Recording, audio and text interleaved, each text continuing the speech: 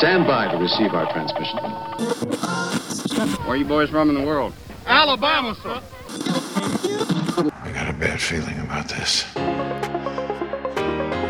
Welcome to the Bama Geeks Podcast. We are four friends diving into our favorite pop culture topics with a dash of Southern charm. We have the tools, we have talent. It's Miller time. Whoa, this is heavy. Pizza Dude's got 30 seconds. Wait, what? Crazy? You didn't say I was crazy. You got the wrong guy. I'm the dude, man. You want something done, you've got to do it yourself. Be excellent to each other. Party on, dudes! So grab your biscuits and gravy, a glass of sweet tea, and enjoy the nerdy hospitality of Brock and Jessica Parker, Bo Bearden, and Kevin Gardner. This is the way. This is the way. Welcome to episode 54. I almost said of the Alabama Ghostbusters, but well, I mean, talking about it. You're not technically wrong there, but that's not what this podcast is titled anymore. No, we're episode 54 of the Bama Geeks. We've been episode 54. It's like Studio 54 with less cocaine. Hey, there you go. Oh my! As soon as you say that, I go and start scratching my nose. This is good. Less cocaine and David Bowie. Yeah. I like David Bowie. Oh, we all love David Bowie. There's a documentary of him on HBO Max I saw today. I'm going to have to check out. Yeah. Ooh, wonder if it's the one that was in theaters a couple of months ago, or the one they were advertising. Oh, it might have been. Ooh, yeah. Okay. We missed that totally. Cool. Yeah. All right. So yeah, episode 54 of the Bama Geeks, not the Alabama Ghostbusters. Yes.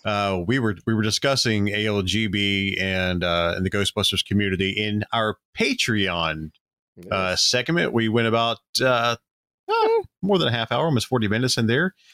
If you want to plunk down $5 and enjoy some behind the scenes discussions and some other insights we normally will not share on the main feed, patreon.com/Bama Geeks.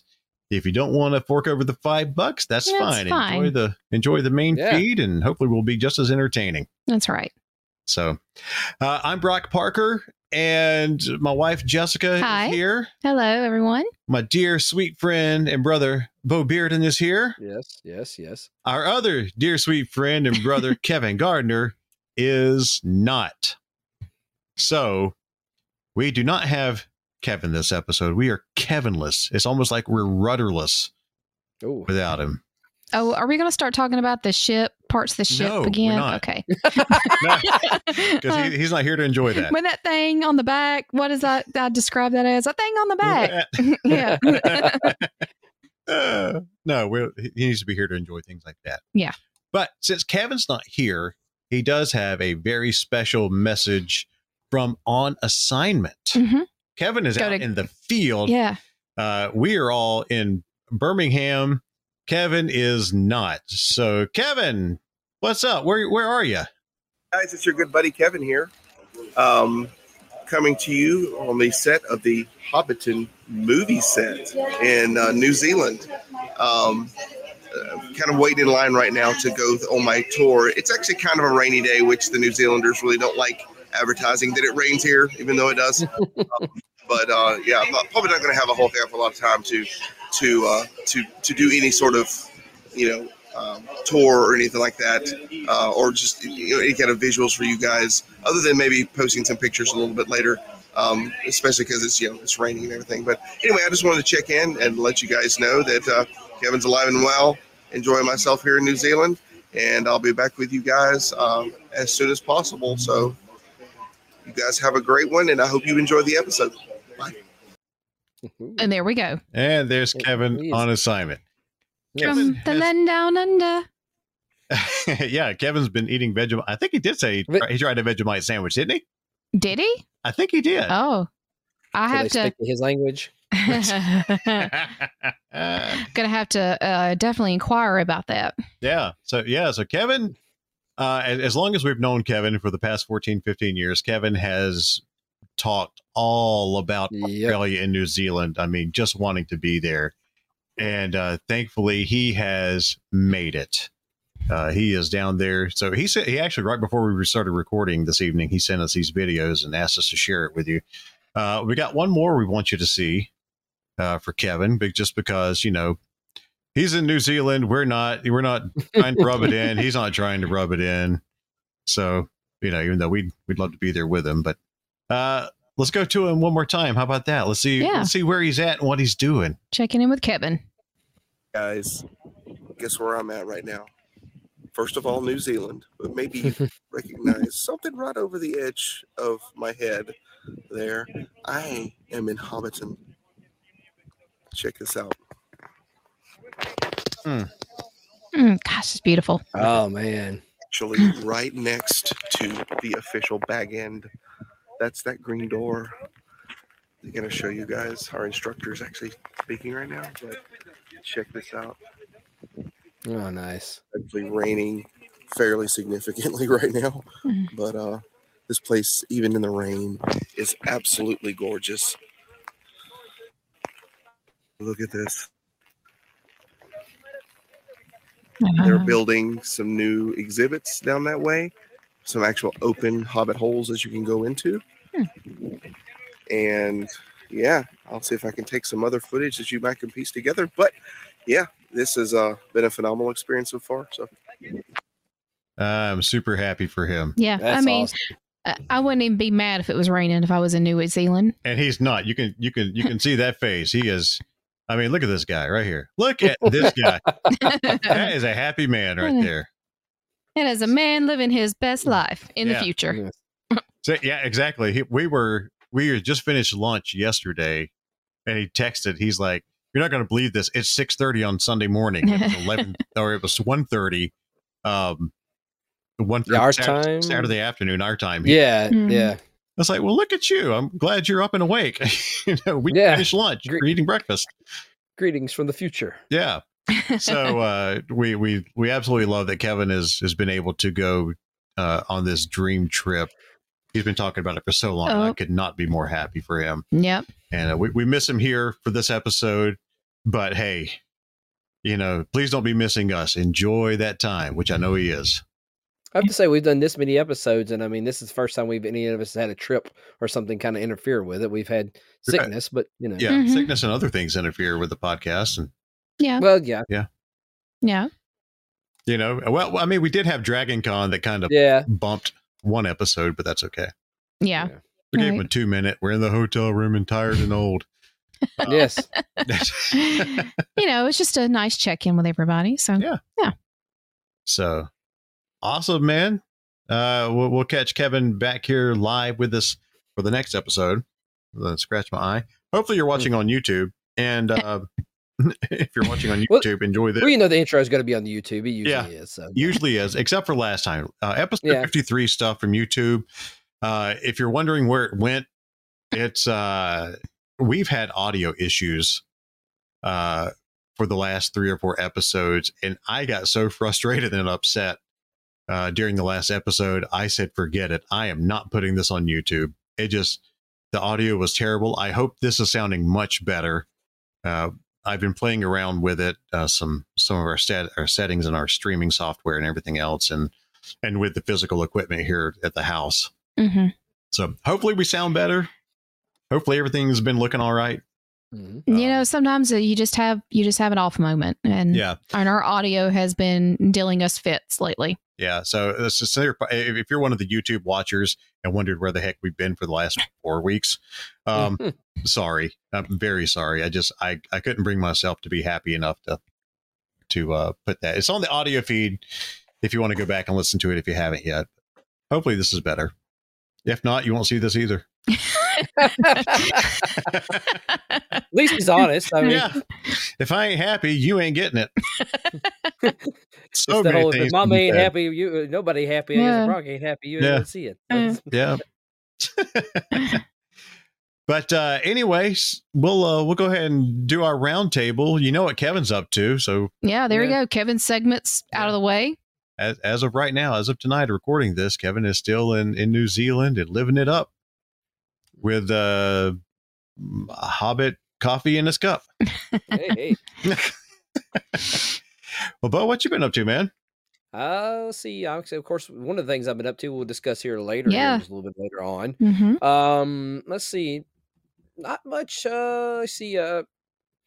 I guess I'm 2 years behind, but I actually did it earlier today. I finally watched the Mortal Kombat movie. The pandemic version? Yes. Oh, okay. I was so excited to see that movie, and then eventually, because it came out around 2 years ago, around my birthday, and then the world shut down. Yeah. So, I kept saying I was going to watch it, kept putting it off, and then finally today I was like, you know what, I want to watch a movie, and I was like, let me go ahead and watch it. So, what'd you think about it? I really liked it. It was good, wasn't it? Like they did a really good job of, like, I know they're trying to do world building. They brought a lot of obscure characters from like farther in the franchise into this movie, and a lot of things I'm wondering. Like, I know I'm the what's his name? I forgot his name. He's I call the audience character Cole. Yeah. He's interesting. He got to do a couple of things. I was like, I wish some of the other characters got to done, but I kind of saw his power coming once he discovered what it was. But I liked the movie. It was really good. Like it had a lot of modern to it, but also it just kind of had enough to that kind of that 80s, 90s action movie vibes to it. So overall, I liked it a whole lot. That's it. That was the first movie that you and I saw, Brock, when we finally went back to the theater. We were able to go back in. Yeah. Sonic was the last one we saw before the theater shut down, and then Mortal Kombat was the first one back. Yeah, it sure was. And I have not honestly thought of it since. I was going to say, it's a shame because it really is a good movie. Yeah, I think what also got me thinking, I think they finally officially announced the sequel. Did they? So, Oh, okay.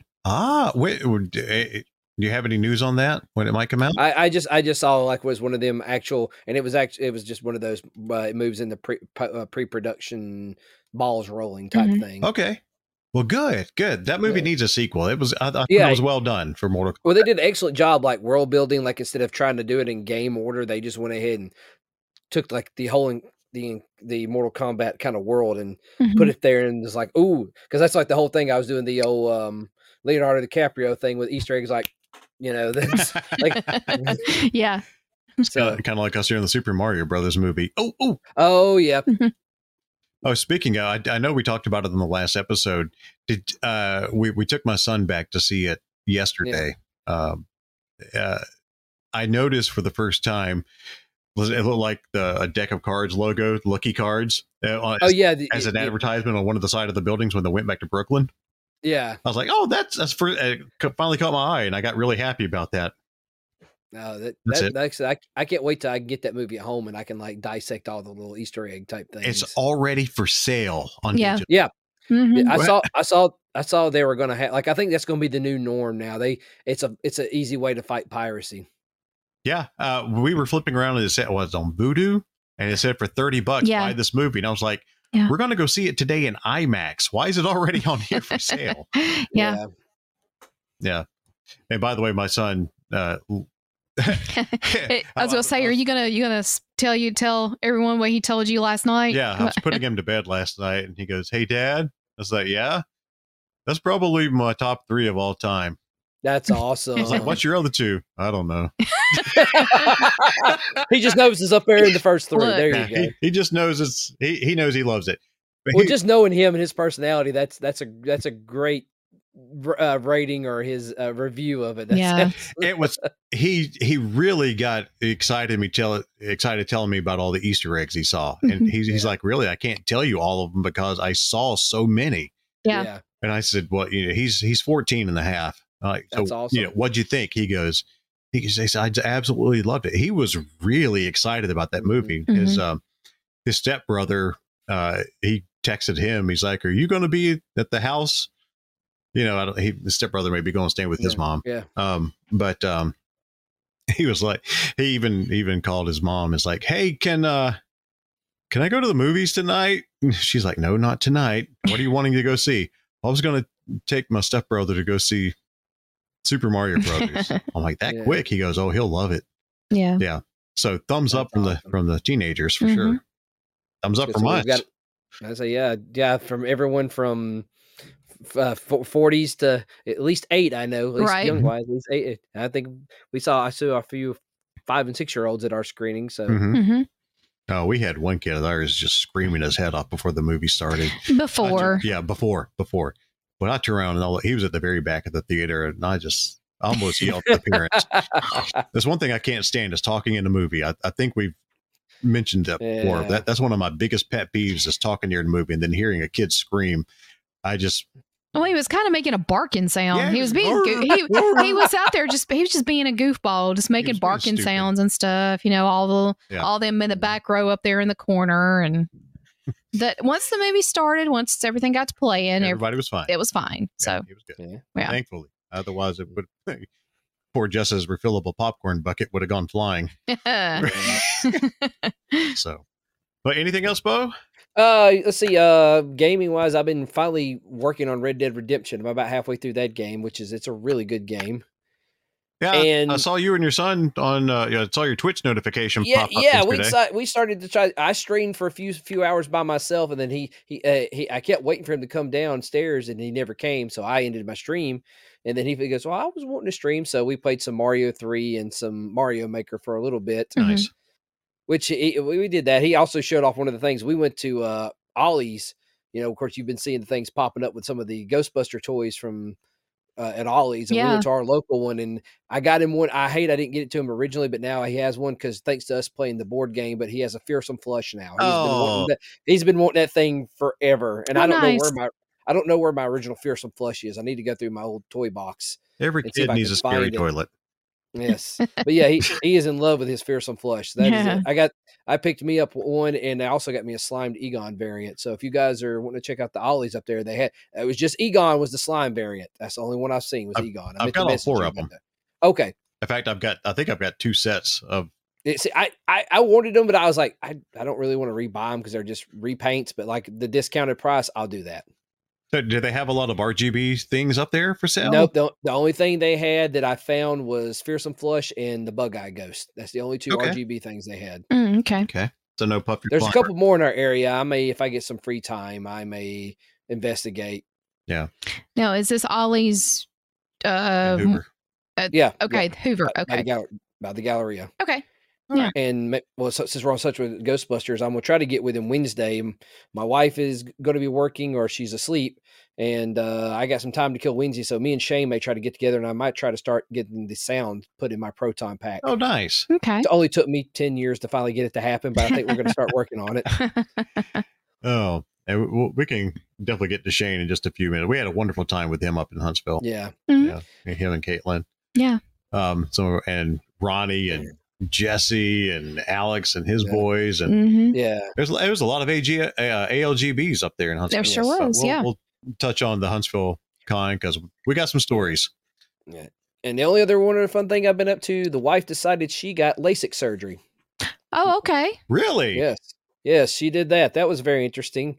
Like I said, if for anybody who's thinking about it, like she tried to look into it about 8 or 9 years ago, and they told her she had some kind of weird formation in her eyes that wouldn't allow it to happen. So she got very discouraged by it. So 8 or 9 years later, she goes for a second, another consultation. They're like, I don't know what you're talking about. Like you can do it. So she did it. And like, I can't remember what her initial vision was, but it was pretty much bad. Mm-hmm. So, but like she got it done Friday at like 11:30.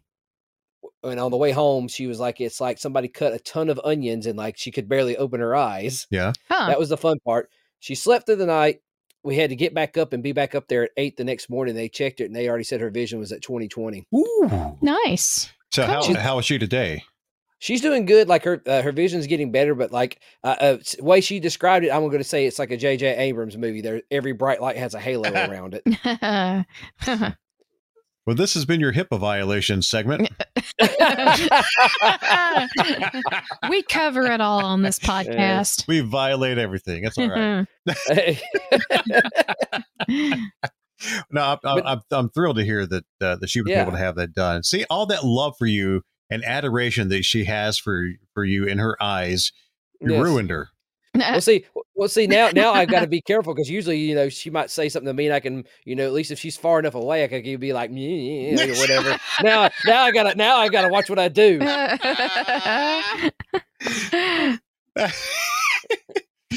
So I will say this much: Jess has she can't see too well out of her left eye off her in the peripheral vision, so I can sometimes get away with that. Or something. Yeah. I don't do that, but I could. Oh, I see now. Okay. It's confession time here, right? Well, sometimes you can't see. That's no, I don't do that, but I could if I'm sitting far back enough to the left out of her eye range, then I could do that. But yeah, you got no excuses now, man. yeah, I gotta behave extra well. I mean, it's like I said, the same thing. It was just kind of the playful, but but I laugh now. I'm sure I'm going to be wearing glasses eventually because having a young child who likes to bring up, "Hey, look at this, Dad," and then I realize, hey, that's blurry. So yeah. If you are watching on YouTube and you ever see me do this, it's because I am in my mid to late 40s with bifocals. And so the screen that I'm looking at, I can see clearly as everything right now, but then you see up my nose. So it's a little bit, you guys are a little bit blurry at this angle, but I don't want to look like a complete goof. So. All right. Well, that's it for me. I'm tapping out. You guys talk. Well, we haven't done a whole lot. Outside of what we're going to talk about. Yeah. Like I said, what's up? Oh, sorry. I just thought about something I didn't talk about. I'm sorry. What you got? Go ahead. Well, we went to the Bulls game Friday night. Oh yeah. Oh, okay. I didn't realize. I thought they were in the playoffs. Apparently, this is like the finals for them to win the President's Cup. Yes. Yeah. Yes. Thursday night is supposed to be game 7. That was a great atmosphere. Like I've been to one or two beforehand, but that's probably the most fun I've had at a Bulls hockey game. Yeah, I imagine so. Like they were, like both teams were. Well, one of the Bulls players got hit hard like 2 minutes in, and the player for the Roanoke Rail Yard Dogs, he got ejected. No, that's how bad he hurt him. Oh, so. Yeah. Wow. But the Bulls won 2-0. Yeah.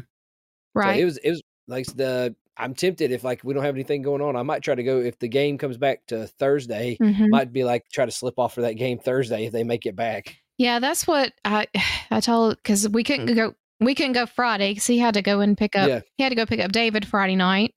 So we missed. And of course, they played the game Thursday. They played the game Friday, so we weren't able to go to any of the most recent 2 home games in the finals here. So yeah, but I guess we'll get to the other point. Yeah, when we talk about when we talk about last weekend that we're all kind of grouped in together about. Yeah. Yes. Okay. But once again, now I'll be quiet. Sorry. Good, man. No, we love hockey. We got to see the Bulls play out of town during that last weekend, but. Yeah, this past weekend we took my son. My daughter went to the Taylor Swift concert in Atlanta. Had an absolute whale of a time. Yes, she did. She was telling me about it today when I dropped my son off. She actually drove for the first time to come pick him up to our meeting spot that I normally meet their mom at. So that was her first time. She and her boyfriend. First time I've gotten to talk to her new boyfriend, face to face for any length of time.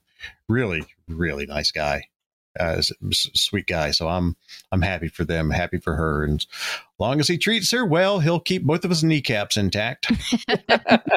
But they had a great time. So we just had my son here this weekend, and so we treated him yesterday. We took him to the Birmingham Stallions game, who that they unfortunately lost for the first time this season. But they've got a lot of players injured. But we went back to the USFL game and we had a good time. I've got a completely sunburnt leg. The one spot on me that I did not put sunscreen is now lobster red and feeling great. So was it lotion or the spray sunscreen? He does lotion. I hate the spray. Yeah, the spray. I've got more sunburns than I want to thanks to the spray. So that's why I completely ruled it out. Yeah, that's why I was curious. Same. I wound up. There was one time we went to the beach with the kids, and they all somehow turned out fine. I I did the spray on my shoulders and wound up getting 2nd-degree burns. Sounds about right. Even after applying it a few times after going in the water, coming back out. So I do not mess with the spray. I had blisters all over my shoulders and had to go to the ER. That is one of the most miserable feelings. Yeah. So I will absolutely not use that spray. So we use lotion, and I came out completely fine except that spot on my leg. Wow. Because it was 11:30 in the morning, that game. And thankfully by about 12:30, the clouds had come over. And so the sun wasn't beating directly down on us, but still overcast, you can still get sunburn. Yeah. But it definitely cooled off. Oh, it definitely cooled off. It was nice. It was a great game, atmosphere for a game. But we did that. And then we wound up, he had not seen the Super Mario Brothers movie yet. And he loves Mario.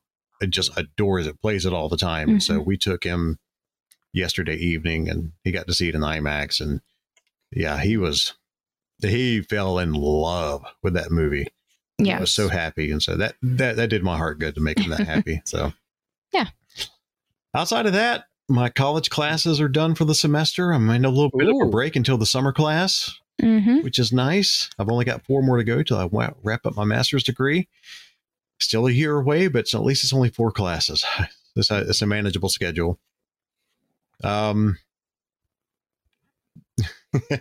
We've made a joke on here. I don't know.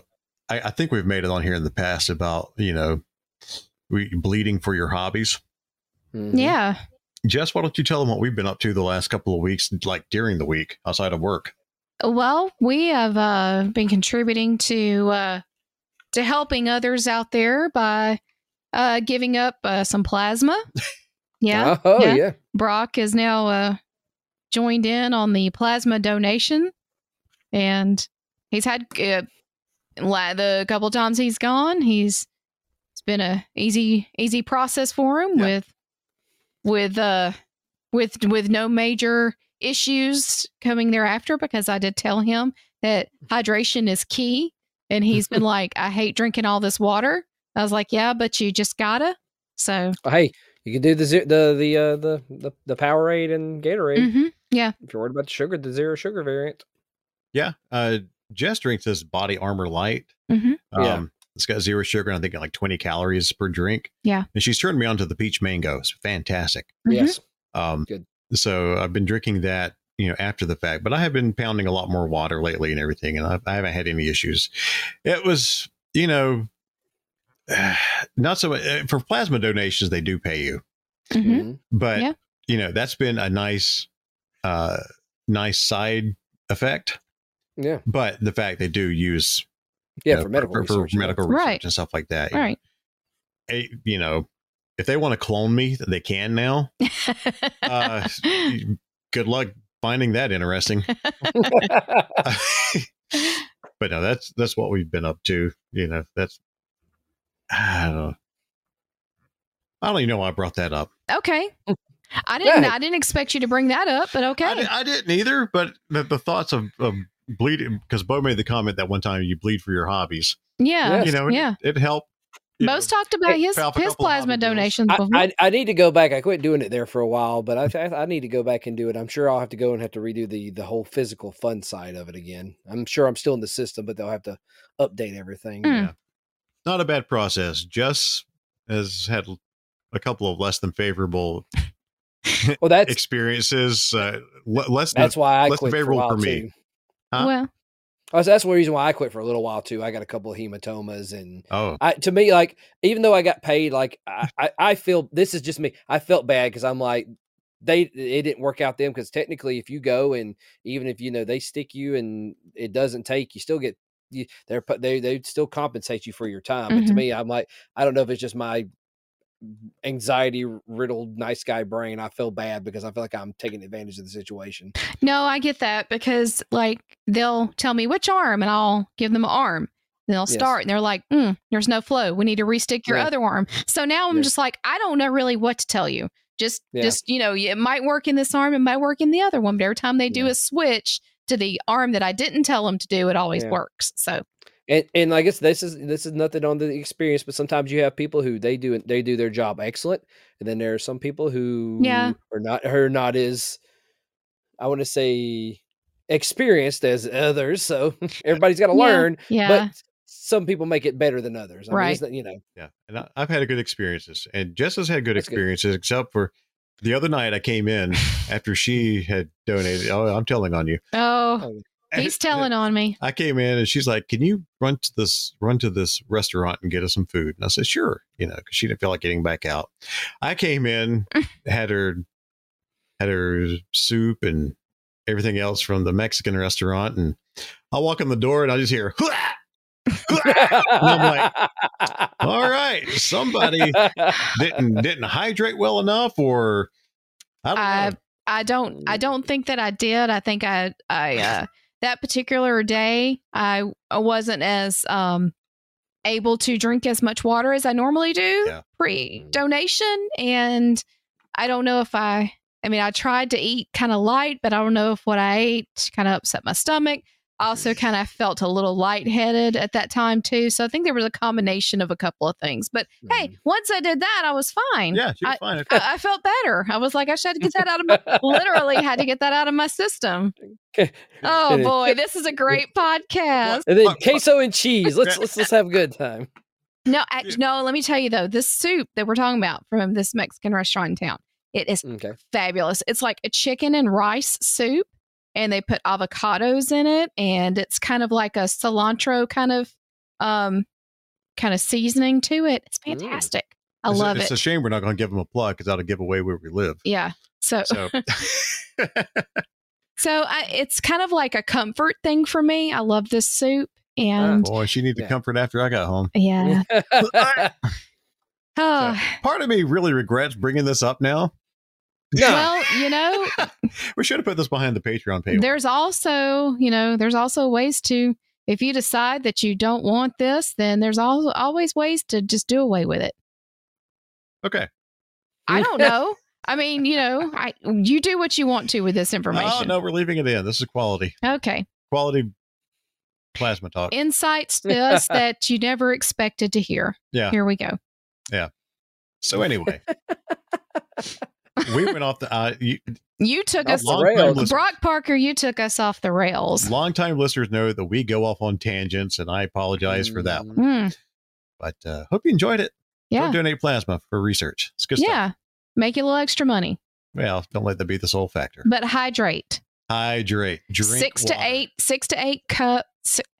Yeah, 6 to 8 cups the day before, and 6 to 8 cups the day or prior to on the day that you donate. Anything greasy. Yeah, don't eat greasy food on the day you donate. Lots of proteins and protein and iron. And good stuff for you. Yeah. There you go. And you'll have good experiences like me. I've enjoyed my last 2 experiences. And I plan on going back whenever I can take some time off, because it's their office hours are during my work day, and everybody's work day. Yeah. And we don't like to be the people that show up close to closing time. That's a little wrong. Those people have worked hard all day, and you need at least a couple of hours to been on their feet, and you showing up getting close to time, that just makes them stay, longer. Yeah. So that's to me, like I think places, that's why I like where places do the 30 closing time. Like instead of saying like 9 to 6, they say like 9 to 5:30. That kind of I mean, that's my cutoff. Like when you're thinking about something like that, where say you're going to go eat somewhere or something, they close at 6. Well, you show up at 5:58. Yeah, I'm here before you close. I'm like, come on, man. You know, nothing grinds my gears more than people that come to my office at 5 minutes before 5, and they want to do something, and then anyway. I still say it should be mandatory. Somebody should work at least a year or 2 in customer service related. Absolutely, the world would be a better place. Oh, absolutely. That is my world. That is the world I live in. My first job was retail, and it's set me ever since. Mm-hmm. Yep, I've had a couple of retail jobs, and I have no desire to go back. Yeah, I miss some things about retail, but I don't miss the pay. The retail doesn't pay very well. Yeah, and plus, the older I've gotten, the more introverted I've become, and so I don't want to deal with people a lot, especially in the public.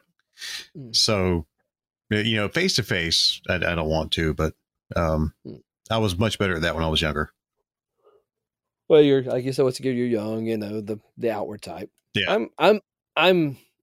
I'm still very extroverted, but I'm not as, I guess, I don't know. I'm calmer now that I'm older, but I do miss the old me sometimes. I miss my energy. Yeah. Yeah, the energy, yes. Oh, me.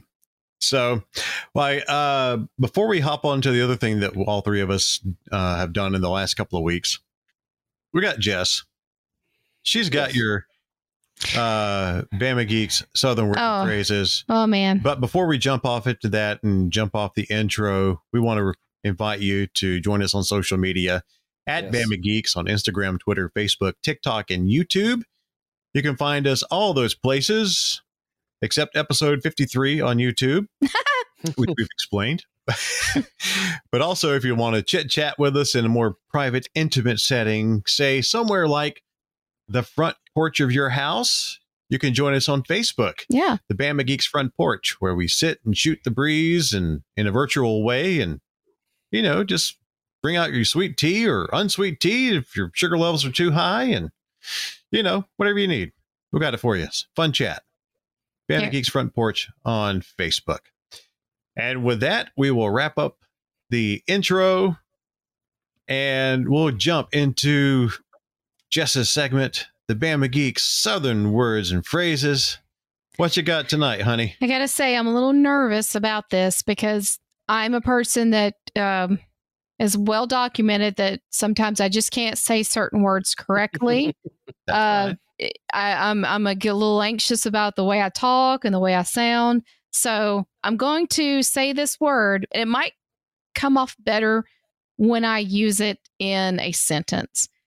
But for this episode, just be prepared for us to giggle at your expense. I know. This is coming. This is going to be, I must be crazy for doing this, but I'm going to give it a try because, all right. So let's do it. This episode, I have chosen the word runt. What? Runt. Runt? Runt. Okay.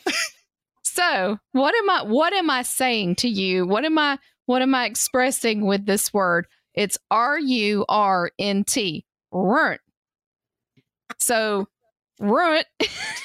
It is a corruption of the word ruined, meaning a person is spoiled or has wasted potential.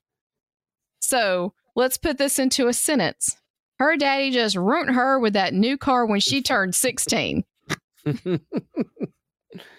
Runt. See? You know what it reminds me of? What? The old guy in Blazing Saddles.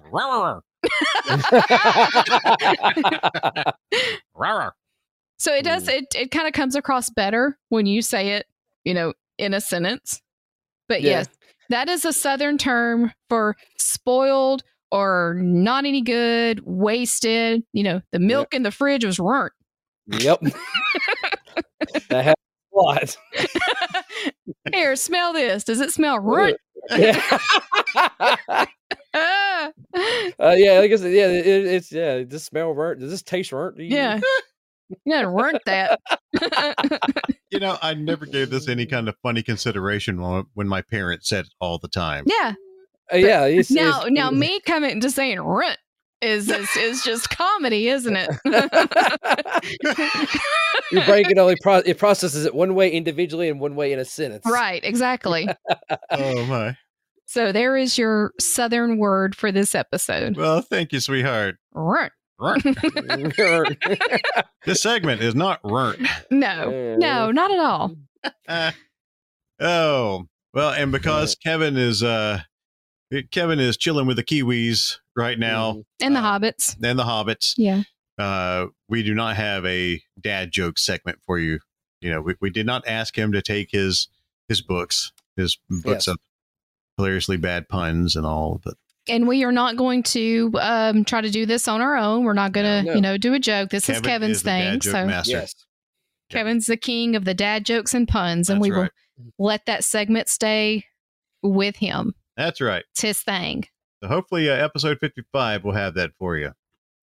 We're going to kind of stick on the old Southern topic, we are losing an icon here in Birmingham, in Alabama, one that has been around for how many years? At least over 100 years, or almost 100 years. Yeah, we are losing our Golden Flake potato chip factory. Yeah. What's the story here? It's a sad, sad day. Essentially, from what I understood, was back in 2016, the family sold to Utz, because this is like, from what I've seen, what I've looked and learned is, I think the family of the initial, this would be, I think, the grandchildren of the initial older owner. I think from what this is what I've understood, they no longer wanted to deal with it. Kind of one of those things. And I think they decided, when it came time and Utz offered them a lot of money, they sold it. Yeah. So since 2016, Utz has been overseeing the factory, and that makes sense now why I started seeing Utz potato chips more around here the last couple of years, because I used to never see them. I'd always see them in movies or pictures of other places, and then all of a sudden they showed up here, because the Utz cheese balls. That's what I automatically assume is cheese balls is always the thing I think of. Right. But I think was it last when it wasn't announced. It was just within this. It was just within this last week, I believe. Yeah. They announced they're going to shut down the Birmingham plant, which I hate, because, like I said, I've talked for years about. They offered a tour of the plant. You could go and see how they did it, and I kept saying, "I'm going to do it. I'm going to do it." Well, now I can't do it in general. You missed out. Are they still offering tours until it shuts down? Oh, that's a good question. They may not. I wouldn't be surprised. I bet you they would get swamped right now if they did. Yeah, probably. Is it going to remain a distribution center, though, for Golden Flake? Or I don't know if they're going to make it, but from what I'm understanding, like, I think Utz is going to, wherever they make their potato chips, they're going to still sell, they're going to sell, I think, I'm sure, all the popular ones, but like, they're no longer going to be made in Birmingham. Yeah. That's the weird thing about it. That's the travesty, because Golden Flake started in Birmingham. Yep. Established, founded in 1923. Wow. It was so funny, is just for me being, of course, an Alabama fan. When I first heard that they're no longer making Golden Flake potato chips, I was like, I can hear Bear Bryant grumble from the great hereafter. Yeah. I mean, that's, I ain't never been an Utz eater. Yeah, exactly. Yeah. So that's wild. I mean, it's like, for, especially because, it's, to me, it's weird when, that's just because of our region. When I think potato chips, I mean, they did their branding, Golden Flake. Now that's our chips around here. Yeah. Yep. I mean, it was always, I still purchase it every now and then. But growing up, it was like we always had Golden Flake chips. Yep. In the cabinet. And there was all I'm saying. If they drop the Sweet Heat barbecue chips, I'm going to riot. Let me tell you, when I was pregnant, I had Minute Maid lemonade, and Sweet Heat barbecue chips was one of my cravings. And I want to say it was a couple years ago, they did like a mashup flavor. It was like dill pickle and barbecue. I want to say that was like my favorite chip there for a little while. Ooh. I think that's what it was. I like the dill pickle chips, but I know, as I see Brock over there, his love for dill pickles. I was looking at the website, and it's got, Utz is prevalent there at the top, but you've got Golden Flake, and then scrolling down, ooh, they got the Golden Flake Vintage Clown t-shirts. Oh yeah, yes, and a coffee cup. Sorry, that's some nostalgia right there. I've said that I ain't thought about the clown. I ain't thought about the clown in forever, because you'd see on the back of the bag the clown throwing something in the trash can to make sure you threw it away. I remember that. Well, I completely forgot the clown. And a little backstory to Jessica: my ex-husband actually used to drive a Golden Flake delivery truck and would stock the stores. So yeah, we used to have quite a bit there for a while, and the big they did sell like these, or he was getting like a lot of those big glass mugs with the Golden Flake emblem on the side and everything. I think we still got some of those put up, but yeah. It's so funny is like I saw like a lot of the like AO.com's Facebook post and whatever. And what got me was it also threw in there, people were like, great, this is going to be like the Barbers where this is going to disappear. And like everybody was like, I miss my Barbers dip. And now I'm not going to lose my Golden Flake chips with it. And that's a sad thought right there for us. Yeah. I mean, you think like, yeah, I think from what I understand, they're still going to it's going to be Golden Flake, but yeah. Oh, there you go. Yeah, there it is. Yep. Big Utz logo at the top. There's Golden Flake, Mesquite Barbecue, thin and crispy dill pickle chips. Yes. The salt and vinegar potato chips. Yes. Yes. All those. Oh, the salt and vinegar pork rinds. Oh, those are. See, there's what I was talking about, the T-shirt. Oh man, that's like you said. There's some nostalgia I hadn't thought about. Man, I need that now. Yeah. Ooh. Well, you better get on it quickly. Oh, I think I like that yellow one. $30. Woo, yeah, that's a lot for a T-shirt. That's why they're shutting down the factory. Nobody's buying the T-shirts. Yes. I mean, yeah, I like nostalgia, but whoo. I don't know if I like $30 of nostalgia. Yeah. But we waste so much money. Hey, somebody got that on TeePublic somewhere? It's sort of like the Drake meme, $30 for a T-shirt, $30 for $30 for an action figure. Yeah. Yeah, exactly. I won't spend $30 on that. Now I might spend it on a plastic action figure, but Hey. Hey. Well, yeah. I'm sure it would last you a long time if you don't wear it out. I was thinking of an action figure would last a lot longer than a bag of chips, but yeah, I do have a wrestling shirt that is 26 years old. Yes, so yeah, yeah, you do. That one thing mentioned. Yeah. Man, you could get like a lot of money for that on eBay. I know that is one of the 2 wrestling shirts I own that are over 20 years old. I have that one and I have a Stone Cold from like 2001 or 2002. Wow. And I have a few NWO shirts I got to find wherever I did with them. Yeah. I've still got my Royal Rumble 2002 shirt where I went in Atlanta. I don't know what happened to all mine either. I think about that quite a bit. Yeah. So, well, yeah, Birmingham Icon is no more. Yeah, I was right. I did they had Golden Flake Tangy Pickle Barbecue. Okay. They had that and Buffalo Ranch. That was the 2 mashup flavors they had a couple years ago. Oh, why did I miss out on Buffalo Ranch? I would love the Buffalo Ranch for sure. I think they got like I thought they had some kind of like a jalapeno one too. Cream or maybe I'm thinking of something else. I don't know. But anyway, we'll move on.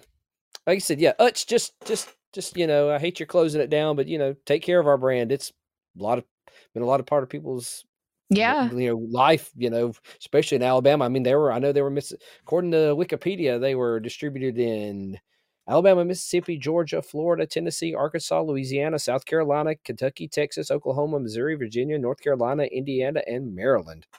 Wow. I've been everywhere, man. South. I've been everywhere. So the whole southeastern U.S. Yeah. So, I mean, like I said, just take care of it. Don't forget about it. Just take care of it. Mm-hmm. And I mean, and I understand that's one of the things I was looking here to see. One of the articles I read, they are what they have for. Let's see. It would spend $3 to $5 million in closure, including $1.5 million in employee severance payments, with the rest being spent to transfer production. So. Yeah. At least hopefully they'll take care of the employees well and it's just sad to see stuff like that go down. Yeah, I mean, I guess it's one of those. Yeah, it's one of those. It's so funny. It's one of those things you don't think about until it's just to leave, and now you're like, this is going to be a big hole, big hole, something missing. Yeah, especially with being a century in this state and originating here. My goodness. Well, best of luck to the employees, and we're pulling for you. And like Bo said, Utz, keep it around. Don't let that brand disappear. Yeah. So, well, another treasure in this state is the Huntsville Comic and Pop Culture Expo. Mm-hmm. Yes. As the 3 of us, as we've been alluding to in the intro and everything, we all 3 had a great time this past weekend. Yes. Well, 2 weekends ago now up there. That was really a treat, especially for Star Trek fans. Yes. It was. Man. Star Trek, wrestling, and for the folks younger than us, Power Rangers, which was people were very enthusiastic about. Right. Yep. And I mean, you also count the Clone Wars voice actors. Oh yeah. So that kind of it's kind of the same, I guess, somewhat same demographic, right? The Clone Wars, Power Rangers, somewhat. So yeah. Mm-hmm. Yeah, we had a great time for us. Like Bo mentioned, the wrestling guest, Anna Jay was there from AEW, as well as Jungle Boy Jack Perry and Dan Housen. two of Jess's favorite guys in the entire world. outside of me. Yes.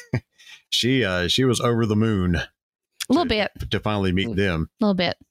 It just, I haven't posted up a video, and I wouldn't put it out in public, but whenever Jungle Boy comes out on AEW, he always comes out to Baltimore as Tarzan Boy. Tarzan Boy. And so everybody in the crowd, they always, they always do that.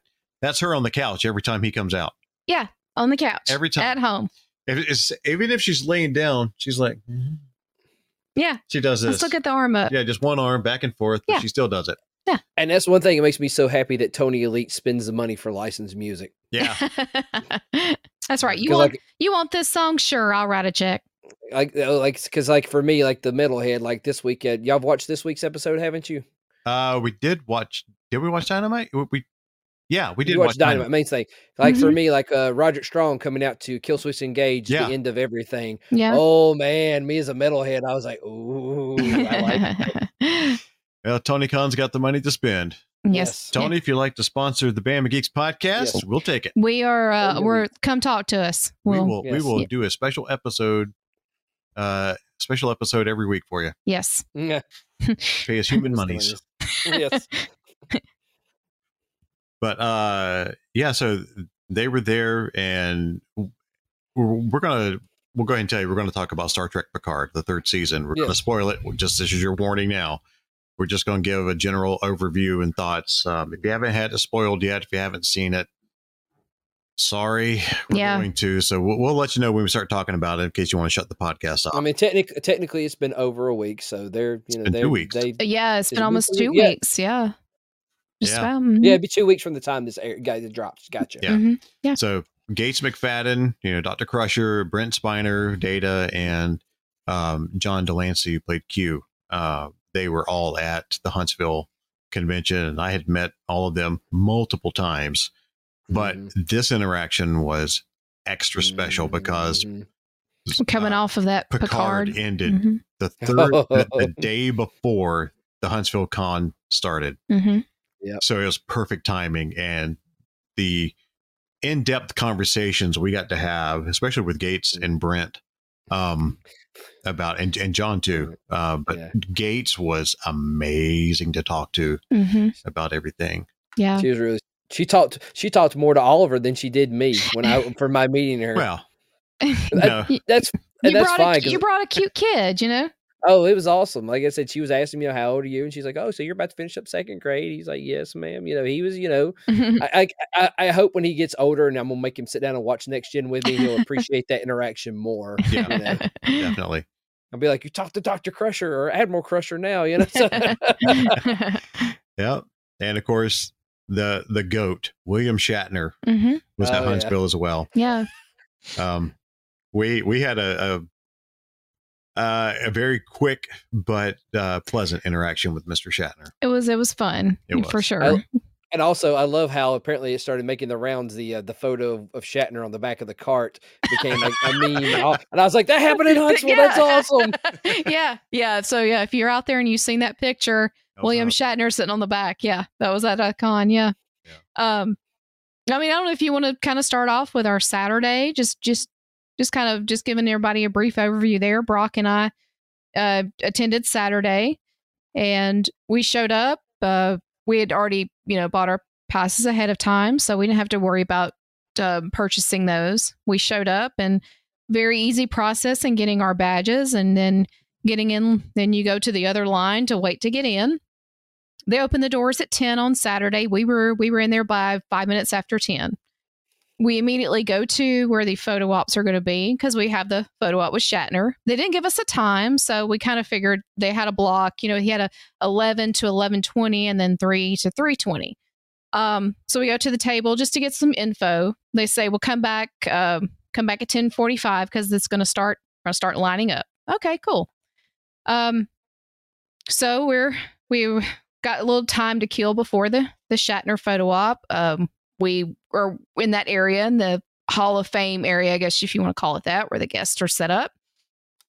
We come down and we first see Brett Iwan, who's currently does the voice of Mickey Mouse. And so he's like, hey, why don't we go ahead and just knock this out with him?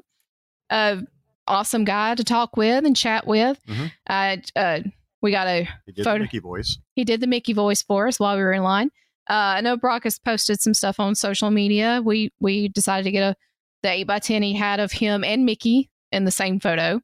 And it's really cool. Yeah. They trained him to sign the same signature that Mickey in the parks and everywhere. Mickey Mouse's signature. He's trained to do that. Yeah. So he signed it in his own handwriting and then as Mickey. Right. That's awesome. So I had to, of course, tell him that, I spend time with his voice every day because of Disney Dreamlight Valley. So he's like, yeah, and he said a lot of great voice work of that one, right? Oh, hi. Oh, yeah, hi. There's not a lot of speaking. Oh boy. Hiya, pal. Hiya. Great to see ya. So does he do the voice of Mickey for the Mickey Mouse cartoon also? Everything. Yeah. He is Mickey. He does Mickey's voice for everything and has been doing it since 2009. Yeah. Okay. I'd love to get him on the podcast because he tells a great story of how he got hired. It's a very fun story of how he became the voice of Mickey. I highly recommend trying to find some interviews with him about how he did it. It's really awesome how he got the job. 2009. I'm trying to think. Did he do Runaway Brain or not? One of the not seen very often Mickey cartoons. I wonder. I don't know. Well, he was a delight to meet, and we got that autograph and finished up with him and went around the corner there to where all the other tables were lined up, and there was Danhausen at his table. He's already had a couple of people. He already had a line foreman. Not too bad. So we just decided to go ahead, and this is the one that I've been waiting for. This is the one I've been looking forward to the most. One of the main reasons why I was, dialed into this particular con to be there. And we get up there and we get our picture made with him, had great conversation with him. And he's kind of like to say it this way. He's talking in human voice. He's he was very much in regular voice while speaking, which wasn't a disappointment for us. So was so happy, again, and told him that I was, really glad that he decided to make an appearance at this con, and we've been looking forward to meeting him for a while. And so we kind of, I guess that's the best way to kind of sum up that experience. But I was really happy about, finally getting to meet him. And here we go. Here's our photo with Danhausen. Brock opted to send curses, and I just opted for the Danhausen pose there.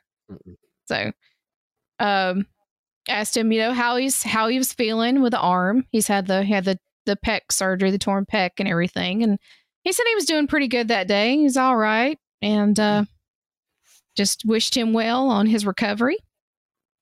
After that, we went ahead and proceeded with the William Shatner photo op. The line was very long, as to be expected. So as we're standing there, Brock's like, "This is going to move pretty fast. Have that smile ready and be ready to go." And you get one shot at it. One shot. So by the time we got up there to see William Shatner, we get up there and we're standing there, and all of a sudden he stops and he's asking the photographer, "Where's the other girl at?" We were like, "What?" And apparently he was talking about there was, a couple of girls, working the lines, working the photo op booth or whatever. But he was apparently looking for some girl that was working with him that wasn't there at that point in time. And we're just standing there while he's talking to the photographer about the missing girl. Where's the girl at? So, but then I was like, once he dialed back in, there are people here for a photo. It's like, I said, "Welcome back to Huntsville, Mr. Shatner. It's great to see you again." And he goes, "Hello, how are you doing? It's great to be back." Yep. Hi. And then snap the picture and next. Bye, Mr. Shatner. Nice to meet you. Good to see you again. Like I said, I swear that picture, my caption I came up with, it looks like you're watching Spock knock out some punk on a public transportation bus. Yeah. You guys are smiling while he's kind of like, "Oh, great again," Well, one thing Brock was talking about when we were standing in line, he goes, he's sitting there the whole time, the photo op with that one, Every photo I've look. ever seen of Shatner, like in a convention, it is that pose. Yeah. And the thing is, I thought that he would hold that face as everybody walked up, but no, he actually he would relax and he said hi to everybody. Yeah. He was extremely nice to everybody. He always said hello, and you know, didn't ask how your mama and them was, but yeah. You know. And just going back, this is a photo of Brett. If it's gonna pull up, there we go. There it is. That's Brett and Mickey. See, he signed it as kind of as Mickey. So anyway, go ahead, honey. Yeah. So it was a good, I'd say a good photo op with William Shatner. We had to, we just decided, well, Brock's met him previously before, but Brock decided that, you know, I need to go ahead and do the photo with him because, hey, he's 90, he's 92. You know, this might not, we'd ever know. He could Betty White us, who knows? But while we're here, let's take the opportunity to take advantage of the photo op. We weren't, I understand, you know, the plexiglass situation. You know, we've opted in the past. They didn't mention anything about plexiglass when we bought the photo op, but we kind of figured that was probably going to be a factor. And as we were going to line up, we could see the photo op area, and yeah, there was plexiglass and chair. So, and if you are watching on YouTube, no, you did not see the plexiglass in our picture because I hate it so much. I actually did Photoshop it out. So it looks like he's two proton pack cases away. Yeah. So yeah, it looks a little awkward, and I don't care. I hate plexiglass. I hate that. Yeah. I understand he's 92. I understand there's a lot of people there. There's some of the celebrities did opt for plexiglass, including Brent Spiner. But we'll show you a picture when we talk about our encounter with him. That's like, why are you using plexiglass? Because you'll see. The only thing I could think of is the photo op is it's more people in a quick succession, maybe. Yeah, probably. Yeah, I can see that. Yeah, but I you know, it's the thing that ruined my second photo op with Jody Benson, and y'all know how much I love Jody Benson, but it ruined that photo from having that plexiglass up there. We looked like we were at the bank window. Yeah. Yes. the teller window at the bank. And sometimes it may not be the person; it might be their agencies. Like, you have to do this. I mean, it's a lot of factors in it. We don't know, but yeah. So I hate plexiglass. I will Photoshop it out. I have no issue spilling that secret. Right. So after Shatner, we made our way back over to the tables again. We had the chance to meet Jungle Boy Jack Perry with AEW and Anna Jay, who they are in a relationship. They are boyfriend and girlfriend in real life, not on TV. They are a beautiful couple. They are a very beautiful couple. Yeah, they are. They are very. I'm sitting here looking for a picture with Anna Jay, and we didn't get one with Anna Jay. We didn't get one with her. No. So we'll pull up. We're just going to show you all the things that we've got apparently. Yeah, sure. Yeah. Sorry to our audio listeners. You're having to listen to us ramble while we pull up pictures. So we went to Jungle Boy, and you know, I feel bad because there was never really a heavy line for him on, and it didn't make me feel bad because he's awesome. He's Luke Perry's son too. What's going to happen? Like I said, he's one of the 4 pillars they're going to build the company off of. So people like you know, there's going to come a time the guy's going to. It's not there, but I think he's got a bright future ahead of him. Yeah, he's got, like you said, he's got the Luke Perry. He's got his dad's look. So I mean, he has that to work on. I mean, he'll. But it's very nice, very very soft spoken. He doesn't. He kind of doesn't talk very loud. So prior to our visit with him in Huntsville, he just come off of a pretty big match there with Sammy Guevara, and a very physical match. So of course I had to ask him how he's doing. How is he healing up? He said still healing. He said still a bit sore. I said, well, that's understandable. You had a pretty tough match, a couple of nights ago. He smells good, by the way. I want to point that out. He smells great. That's not an understatement. I don't know if it's the body wash or the cologne or maybe, the hair. I don't know, but he smelled great. I can't disagree. I mean, you can't disagree. Hey, I'm like I said, I didn't get close enough to smell him, but I can appreciate a good scent. And I didn't catch it until I wasn't paying that close attention, and I didn't catch it until someone mentioned afterwards that he has a fanny pack on. Yeah, I think it's a wrestler rite of passage. I guess it is. Ever since The Rock with the turtleneck, yeah, fanny pack. I mean, Foley had one on him. I saw him with one on. I did see that. Yeah. Well, I guess can't shove foreign objects down your trunks when you're wearing street clothes. So that's true. I should have asked him, was Mr. Sacco in there? But yeah, we chatted with him, great conversation, and asked him about, there is going to be a house show coming to Huntsville in June for AEW. I kind of asked him about that. He was like, oh, house shows are kind of rough, like, I don't know. Not sure yet if I'm going to be at that or not. So, but then after Jungle Boy, we met Anna Jay, who's also an AEW wrestler. And I walk up to her table and she just looks at me and she says, I love your eyeshadow. And I was like, oh, okay. I felt like a doofus because I'm like, I wasn't expecting that. Well, that's like, I probably look like a goofball and everything, but thanked her for that. It's very sweet. We chatted with her. Brock has an AEW figure of hers that he had signed. So we got that taken care of. And then we proceeded on with our Star Trek meetings. Okay. Sorry, just trying to take you through the interactions. So we're not going to recount the whole conversations because no.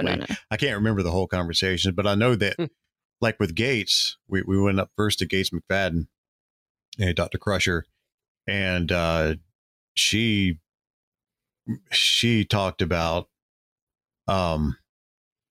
see, I told you I'm going to blank on the conversation. Well, we there for a long time talking to her though. Well, you shared with her, the fact that the series finale of Next Gen was the same day of your high school graduation. That's right. Yeah. Back in 1994, Next Generation ended the same day that I graduated from high school. Mm-hmm.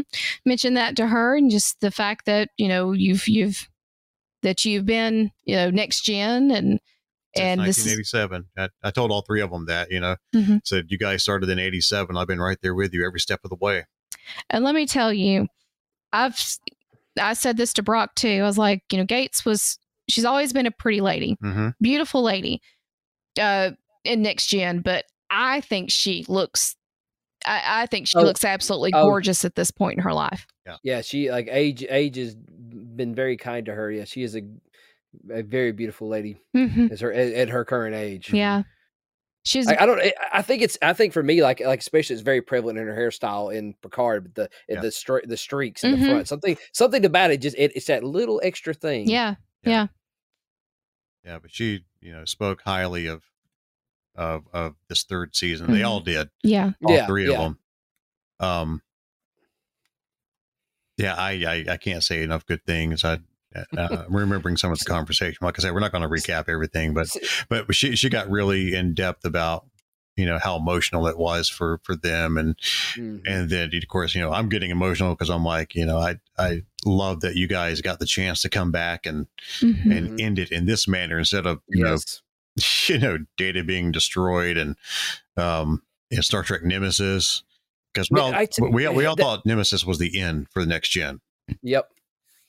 And that might do the movie some favors now, because like I said, I liked Nemesis. It was just a terrible way to end Next Gen. Yeah, it was not the way. You don't kill off Data.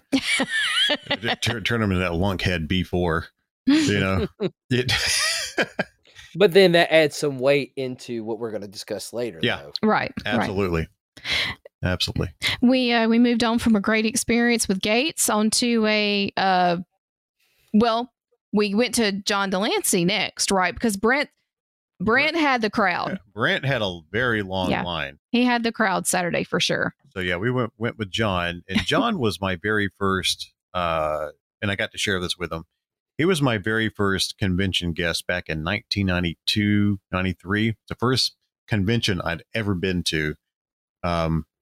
Star Trek or otherwise, and he was the first guest. And I wish I could find the picture where he's standing next to 16-year-old me. He's got his hand on my shoulder, and I'm wearing just a button-up shirt with the Star Trek with a next gen comm badge, and nice. Yeah, he looks like Q. At that point, the young Q, because he was young, 30 years ago. But what you need to do is you need to find that picture and reprint it, and then next time you do get to see him, get him to sign that picture. I want to, and I looked for it and I couldn't find it. I can't find anything in this house anymore. It's so cluttered until we get our storage building. But yeah, and Jess talked to John 3 years ago, 3 or 4 years, 4 years ago. Yeah. At DragonCon, John was in the parade, and the Ghostbusters were lined up next to his car, and she's dressed as her Ghostbusters Ariel that year. And so there's a picture of the two of them chatting, and I pulled it up and showed it to him. He's like, "Oh, that was you." But he remembered her. Yeah. So that was cool. So John was we were talking about, these last seasons of Picard. And we're going to go ahead and give you a spoiler warning now. If you haven't seen the final episode, skip the next couple of minutes. Okay. Well, okay, go ahead. Sorry. But at the end of season 2 of Picard, Q dies. Mm-hmm. And me, I'm bawling because I've always loved Q. I've always loved John Delancey as Q. So I'm crying at the end of season 2. Okay, well, they're wrapping up all the storylines. There goes Q. See you later. He's gone. He dies. And then the end credits of the final episode of Picard, there's Jack Crusher, Beverly and Jean-Luc's son. And Q's like, "Oh, Q shows back up. Like, you've got many more missions ahead of you." Mm-hmm. And it's like, "Oh, Q's back." And so we were talking to John about that. And I told him, I said, I loved seeing your story wrap up in season 2. I was very sad about that, but then I really went over the moon to see you in the final scene of Picard. Mm-hmm. And John said, he goes, "I really wasn't happy with the story in season 2. He said, "I wasn't happy that Q was basically killed off or died off."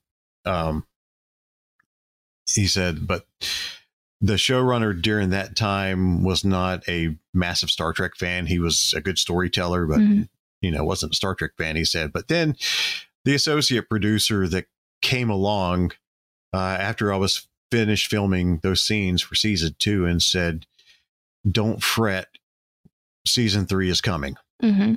And that just happened to be Terry Matalas, the showrunner for season 3, who lit the world on fire with season 3. Oh, scorched it. Oh my gosh. So John was extremely happy to come back. And I said, I just looked at him. I was trying to get a reaction out of him. I said, "Well, I was so thrilled to see you at the end of the last season." I said, "And I hope that's many more appearances for you." And he just deadpanned. Yeah. didn't no emotion on the face. And he said, "I appreciate that."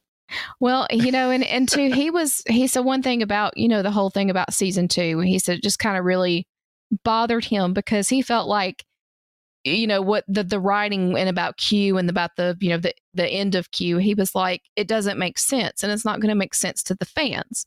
It's, you can't do this to Q. He's, he's omnipotent. Right. So it was kind of interesting to kind of hear that, from him and his feelings on the matter and stuff. So, yeah. So we moved on from John. They were all right there together. We decided we were going to go ahead and get in Brent's line because he was the last person. We had already gone through. We had made it through everybody that we were coming to see at the con. And here we were at the 2-hour mark, I think, since we had walked in the door. Yeah. Pretty much almost 2.5 hours. Yeah, and to sorry to interrupt you. No, go ahead. I had listened to it a couple of weeks ago before we saw Brent. Inside of You with Michael Rosenbaum, the podcast, the guy that played Lex Luthor on Smallville, had Brent on, And Brent was probably one of the best interviews that I had ever heard.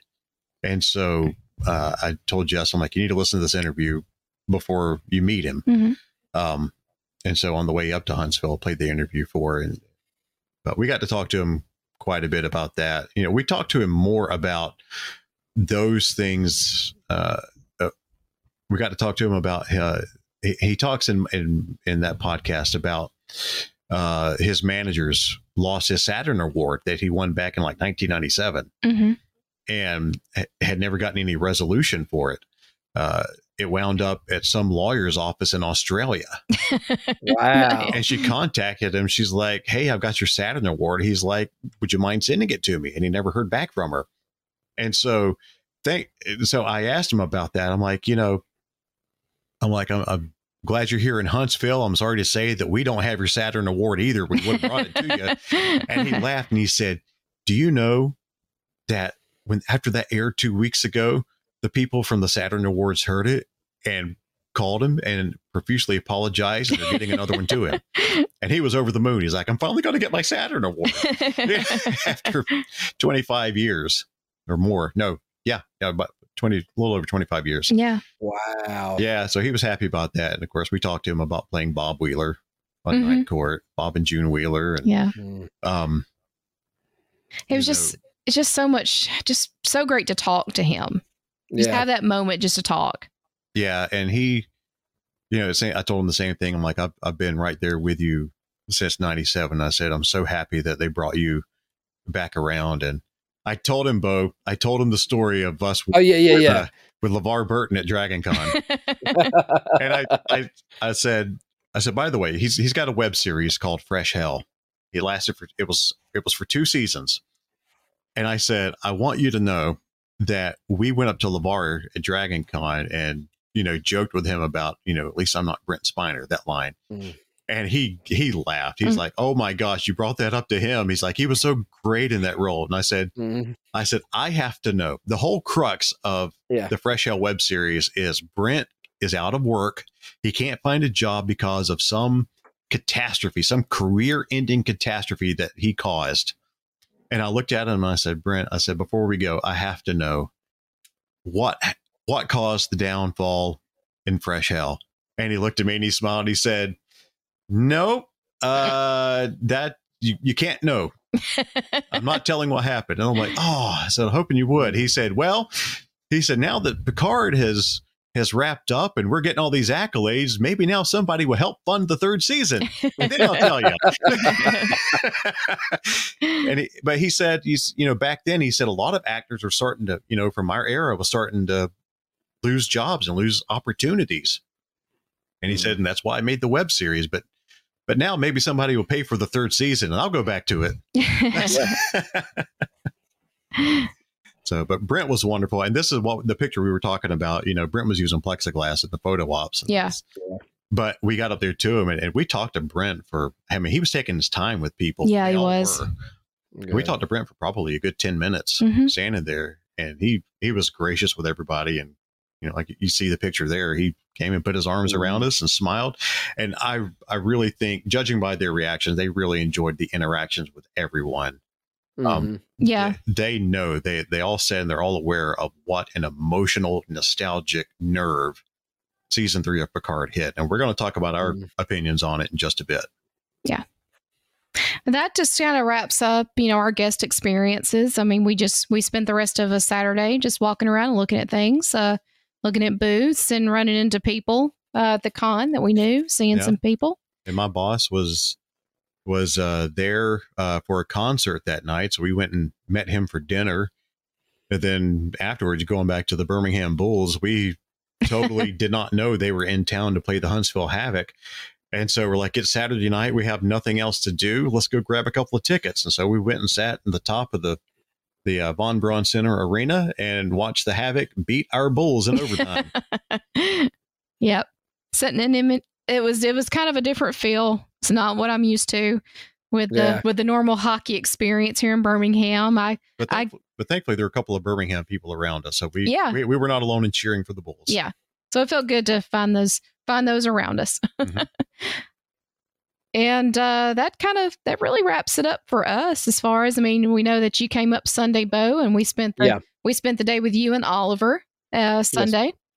Yeah, we had a good time. Like I said, I did most of the same fan experiences y'all did. I meant to talk to Brent, but I didn't. I guess just because I was really focused on the wrestling guest. Like I said, I got to talk to Foley for a little bit, which was awesome. Mm-hmm. It was really good to talk to him. Of course, got a photo with Danhausen, and thankfully Anna J humored me and allowed me to recreate the John Silver explaining meme to her. Yeah. It for our audio listeners, explain what the explaining meme was while I pull it up. Okay. Oh, you guys you're glitching a little bit on mine. Are we? So, yes. Yeah, that's how we roll. Okay.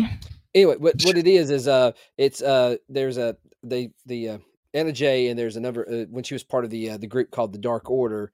There's a member of his name's John Silver, and they basically it was from an episode of being the Elite, but there's always there's a great meme picture of the guy explaining to the girl. It's always it's like the drunk guy overly explaining something.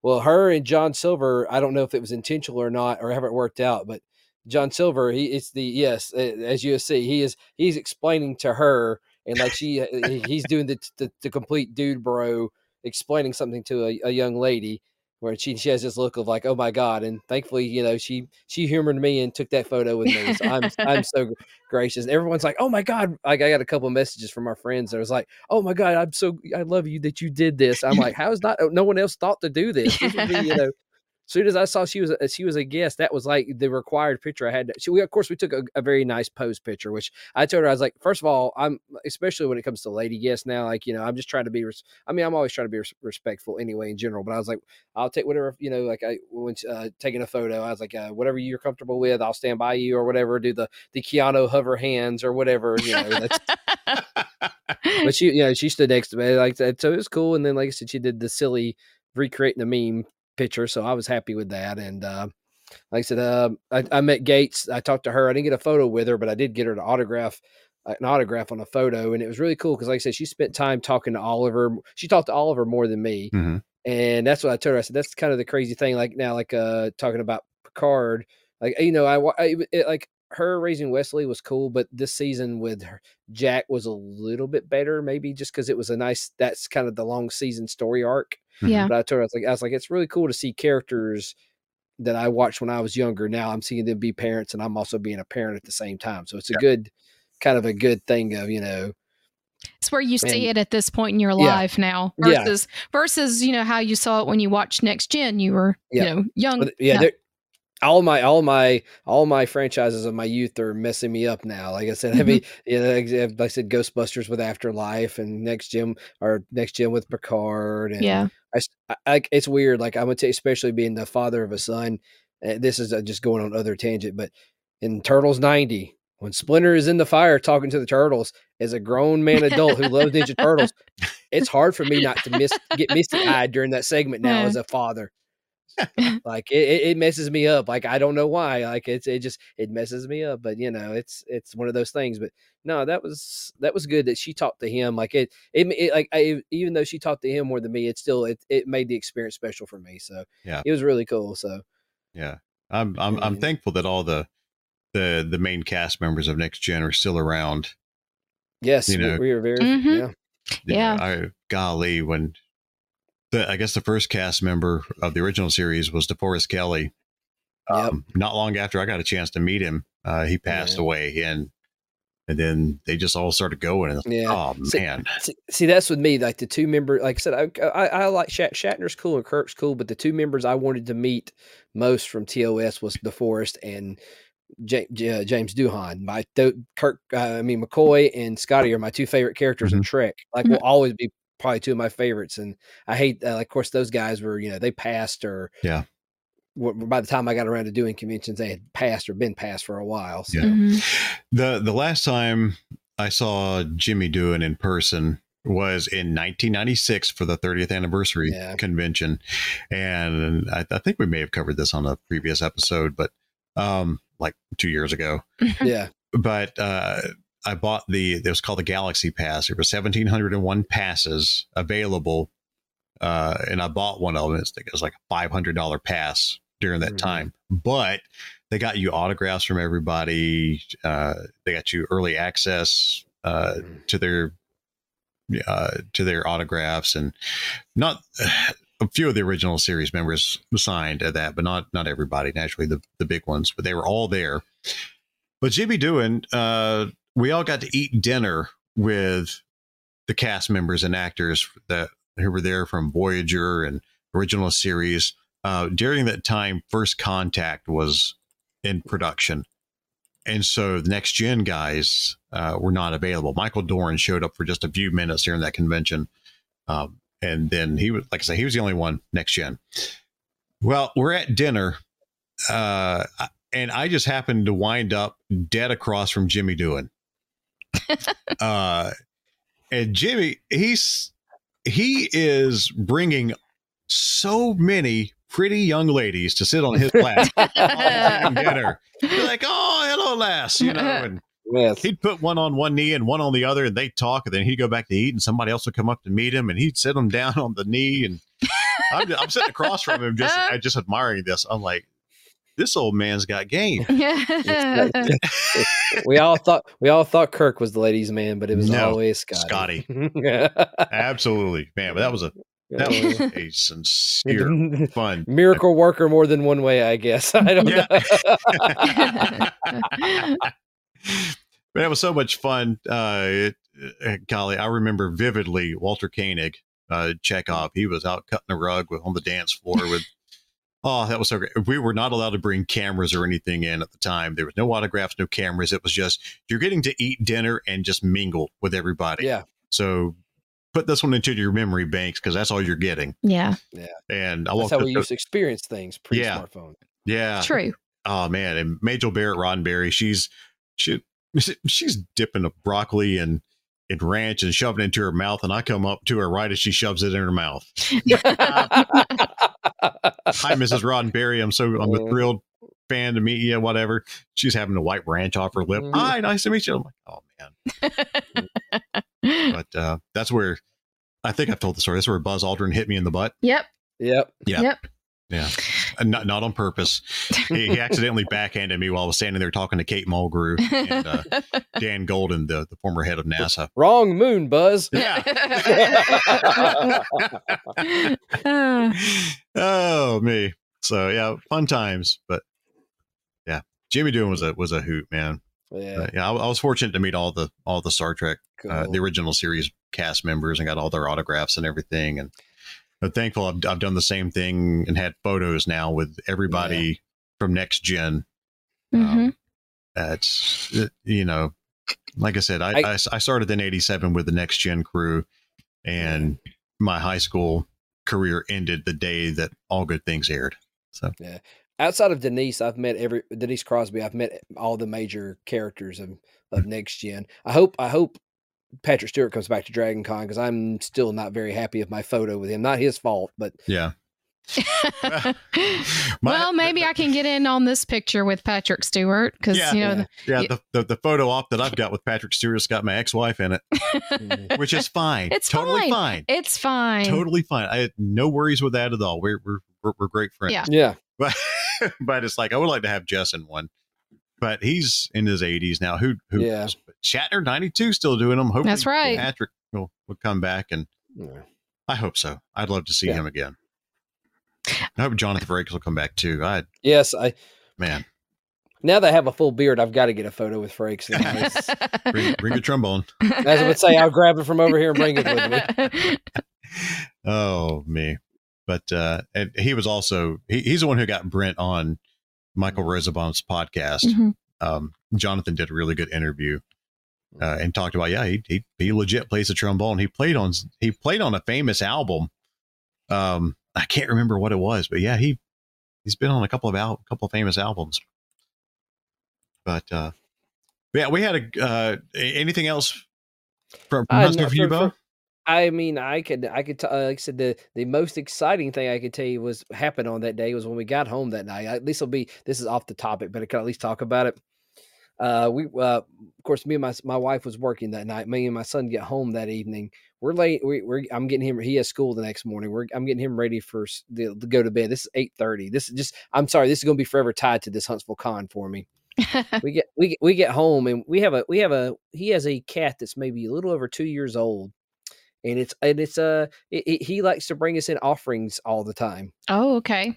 So this sometimes they are unfortunately the cat has been a cat and they have passed. Well, if sometimes they are not. Well, we had an encounter where this time is not. Me and him, I'm laying there, we're going to bed. All of a sudden, out of the living room, we hear, rah, rah. I was like, great. What has he brought in? He brought in a baby bunny. Whoa. What? Yes. What? A baby bunny? Well, I think it was a little bit bigger than baby bunny. I'm assuming it was big enough to be on its own, but it still was young. So yeah, so we have had a little brown bunny. Unfortunately, I don't know. Unfortunately, we put the bunny up in a box and gave it some water and kept it warm. But unfortunately, it wasn't bleeding or nothing. But unfortunately, it must have been very traumatized because it made it through the night, but then the next day he unfortunately didn't make it. But yeah, so that was my interesting thing because I've had to chase chipmunks. Because we have a cat door for them because they, so yeah, it's wild. So yeah, I've had baby bunnies, chipmunks brought into the house, field mice. Yes, I turn into crud. The croc hunter. Steve Irwin. Steve Irwin. So yes, I'm there with a broom and a box trying to shuffle it into a box and catch it, and so I can release it back outside. But the bunny, we were going to take care of it, see how it did, but fortunately not. But which was sad was because Oliver took it pretty hard because he was like, "Oh, we'll take care of this little bunny," and then unfortunately, no, it didn't pass. So we had our first pet burial as a family. That was very interesting. Oh no! I should have brought that up in the earlier segment. Maybe I'm sorry. I'm trying not to end the con on a downward note, but yes, you're not. That's going to be forever tied to me with that day. So that reminds me of we had a dachshund in our first house. My ex-wife and I got first living in, and our dachshund chased a squirrel into the house. It was Mississippi Squirrel Revival. Chased that squirrel all over our house, and we got every door in the house open trying to get this thing out. And he finally chased him out. So, yeah, having a squirrel run up your sheets, it's great. Yeah, yeah, oh yeah, the animal stories. Mm-hmm. Oh man, but we got to spend a lot of time with Shane, our friends Shane and Caitlin and Jesse and Alex and his sons and Ronnie and. A lot of ALGB members there, Alabama Ghostbusters members, and we were leaving the con all ready to go out to dinner, and Wade passed by on the road. Hey, no, it's Wade. It's like, hey, we missed him. He was dressed as Boba Fett from the Book of Mandalorian. Yeah. The Book of Mandalorian, the Book of Boba Fett. Well, it kind of did. Yeah. Well, you're not technically wrong, but not wrong. Yeah, so I never knew he was there until we saw him passing on the road. But at least we got to see him. But we had a good time. Of course, Wayne Newmeyer, got to spend time with him. Yeah, and Cheryl Ray, she's a friend of mine. Cheryl. She also listens to the podcast. Yeah, she came up Sunday and had all of her Star Trek experience as well. So nice. Very happy for her too on that because we'd been chatting a couple of days before the con about kind of letting her know, giving her some insights and she was asking me questions. So glad to see her come up Sunday and get to be a part of that and get to. I would tell you the best news for that Sunday for me also on top of the excitement of catching a bunny was it might have been Sunday or it might have been Monday was then they announced the dates for next year. And finally somebody planning guides parked in my favor and I am off that weekend. All right. Yeah. So let's see what next year brings us for that con. I will good. Like I said, I would be okay either if we could try to see if we could get a Bama Geeks table or a Alabama Ghostbusters table. I'm game that weekend. We definitely need to get a room again. That was nice. The first time that we finished everything we needed to. It's not a big within a few hours. Yeah. On Saturday. But even though we got it done quickly, I like that setting. That's just like it's not Dragon Con, but it's still that convention setting is very home feeling, like Right. Yeah. Yeah, there have been a lot of comments online about how much more crowded it was this year, and It wasn't terrible. No, it wasn't bad. Obviously, these people haven't been to a large convention. Yeah. Apparently. This was nothing compared to that. Yeah. Yeah. I mean, it was like it has been in the past for us, and we had a great time. I thought it was well set up. It was certainly well organized. Yeah. Yeah. Jeremy, I think his last name Jeremy Long, that runs the convention. I think they did a great job. Mm-hmm. And are they going to outgrow the South Hall of the Von Braun Center? Potentially. Could be. Could very well be. That would be great to see because you want that. You want the growth. So, I didn't have a problem with the capacity or the room. Mm-hmm. I thought it was fine. Yeah. But if they feel like they need to expand, by all means, they deserve to expand because it's a great convention. And highly recommend if you can go next year, do so. Mm-hmm. It's worth your time. It is. Yeah. Really, it's a good value. A lot of great guests, a lot of great vendors. I spent the con looking for a set of Dungeons and Dragons dice because I've never played D&D, and but for years I've seen this set of dice that looks like candy corn, much to some people's chagrin. I'm not eating it. I like the aesthetic, even though I do love candy corn. It's actually why I wanted the dice. But yet you crap on pickles, dill pickles. I'm judging you. You don't like mayo, sir. Hey. As I should. But it was Mark Meir, who the voice of Commander Shepard in the Mass Effect series. He had posted up on his Facebook page, a few years ago, a set of candy corn dice that he had picked up, and I'm like, ooh, I kind of want those. And I went back to the website that he had mentioned 2 or 3 months ago, and they were bought out by another company and were out of stock, and don't know when. The last update was like 2 years ago. And so I'm like, oh, that's great. So I started having candy corn dice FOMO. And so I went up. We saw one dice, Etsy dealer, went up to them, and they said, what are you looking for? And I said, I've never played D&D. They said, I kind of got the itch because I'm starting to rewatch the old cartoon series from the 80s, because I'm starting to buy the figures from Hasbro just to get the dice. And so it's kind of piquing my interest a little bit. Finally, our friend Rookie will be extremely happy to hear that. But I went up to him like, I'm kind of looking for a set of dice that just looks like candy corn. And they're like, yeah, we had at some point in time, but nobody really wanted to buy it. So I guess you're the outlier. And I'm like, okay. So we're the people you've been looking for. Yeah, I'm the one you've been looking for. Like, well, we stopped making those a few months ago because nobody was buying them. I'm like, oh, both thinks that's justified. So we found another dice dealer on Saturday, and they didn't have they didn't have a set of dice I was looking for, and I didn't wind up really talking to them. I was just glancing over their table. But then on Sunday, they had a set of candy corn dice. It was more black, but had like little candy corn designs embedded into the black. They really look cool. And so I'm like, hey, consulting with my accountant next to me that I'm married to, like, hey, can we do this? Because custom dice are not cheap. You want to support small business.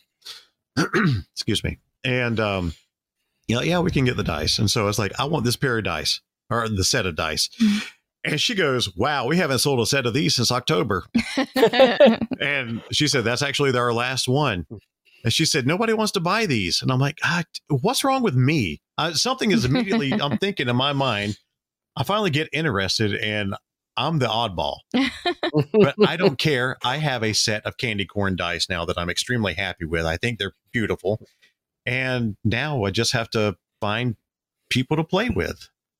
Yep. And I have to, let me get finished on my master's program next year, and then I can find people to play with and devote some time to it.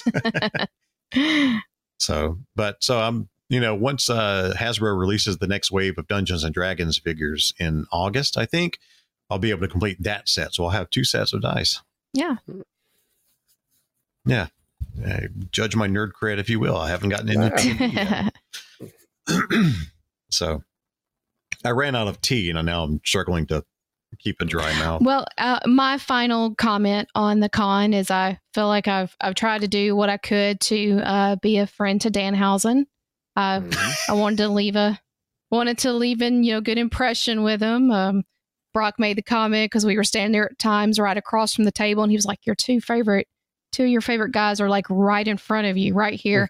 I was like, I know. I don't want to be annoying. I don't want to be that person. It's like.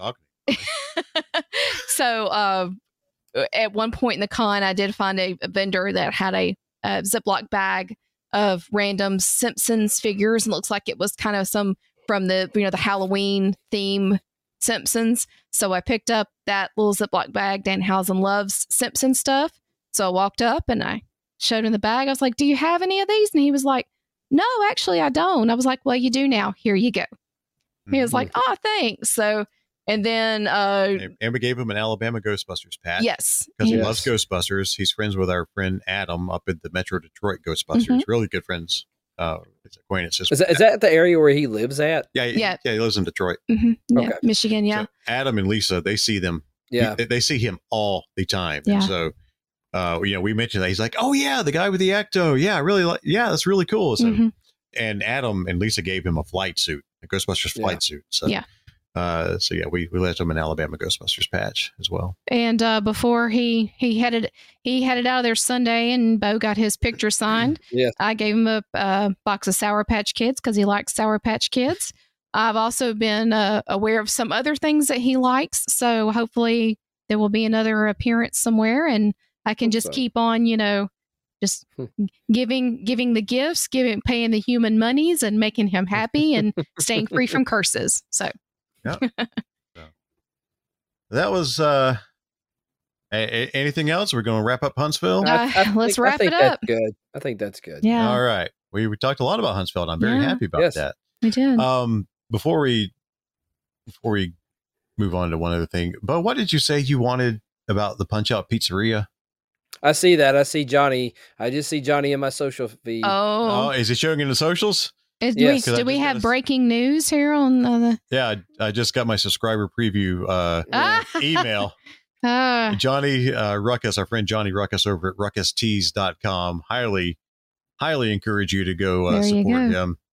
Then you see in the chat there, he's already, I don't know if that's a bot. Usually if it's a bot, I'll type to it, but it responds right back to me. So it might be Johnny just sitting there wondering if I'm going to do anything. Yeah, he does that sometimes. Yeah. So, yeah. Because I've left comments anonymously, and he's like, "Oh, well, fine then," But he says, "Are you here to see dumb shirts?" And the answer is yes.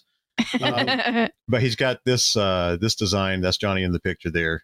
Punch Out Pizzeria T-shirts. I think that's going to be a must buy for you, Bo. I think Bo will be making another purchase at Ruckus Tees. I got to order his Spirits Unleashed pins too. That's I feel terrible. I haven't ordered them yet. I haven't either, and I want to get the full set. Yeah. I'm going to have to go back and donate some plasma. Yeah. to get that, but I want to make that happen. But yeah, so Johnny's got that. I don't know if you had seen that yet. I saw that. It was like I've got the feed here on the side. Okay. I am paying attention, but I also multitasking. So he's not watching wrestling again. Not watching WrestleMania. No. But yeah, you talk about his Ghostbusters pins. So a really awesome picture that showed up on the socials on McKenna Grace's social media. She revealed herself wearing the Phoebe wig and glasses again. Yep. So as Ghostbusters Firehouse is kicking into high gear. Our Phoebes is growing up. That's right. Yeah. She's the same age as my daughter. It's oh wow. This is hard to see. Watching two of my favorite ladies growing up right in front of my eyes. That's awesome. That's awesome. Her and your daughter is the same age. Mm-hmm. She's 17, right? And McKenna, she's close. She's either she's there in the. Well, let's see. Let's use the Google machine. Google that. Let me Google that for you. There has been we won't discuss anything here, but we about a week or so ago, the community got on fire because some things were put out there, and Yeah. Oh yeah. We're not going to talk about those things. Although she's 16. Although I'm sure a lot of people have seen this and seen the things that have been posted, but we will not talk about that. Yeah, just a heads up. If you like to avoid spoilers, which I do, I hate spoilers with a passion, and I have too many friends who enjoy them with a passion, and we have too many friends who like to share them openly. They have been muted on all my social media feeds until Firehouse comes out. Mm-hmm. But spoilers for some casting has leaked. UK tabloids. Yeah, those didn't bother me too bad. I think it's just because I've been more upset if Afterlife got spoiled rather than waiting 30 years for new Ghostbusters versus a couple of years. But that's just me. No, and I see your point there. And one of them wasn't so much of a spoiler because I kind of figured this particular thing would happen with this person. But one of the characters got the one I was. Yeah, that's a big one. Yeah, and we're not going to discuss it. We're not going to say who. Yeah. If you haven't seen it, we're not going to do you dirty like that. That's right. But just know from us, from the Bama Geeks, and from the Alabama Ghostbusters, you will not see those spoilers. Some franchises do not care and will share whatever. They feel like they just got their scoop. They got their hands on it. They got to get it out there. Yeah. It's another reason I've kind of fallen out of love with the Ghostbusters community as a whole for the last few years. It's just too many. Yeah. Too many people who do things like that. Yeah. So I've muted a lot. I've muted Ghostbusters and stuff on my. Well, you're going to mute them for probably a year because even though it says the release date is around Christmas, I don't expect that. No. I think it'll be sometime later in the spring, or even closer to Ghostbusters Day 2024. I mean, if they're smart, it writes it for them, unless they want to get it, Yeah. Whenever they release it, I'll be happy, and I'll definitely we'll try to get to the premieres this year. I'm thinking Memorial Day of 2024, but that's just me. That'd be big. I mean, it did well. Afterlife did extremely well in the theater, so.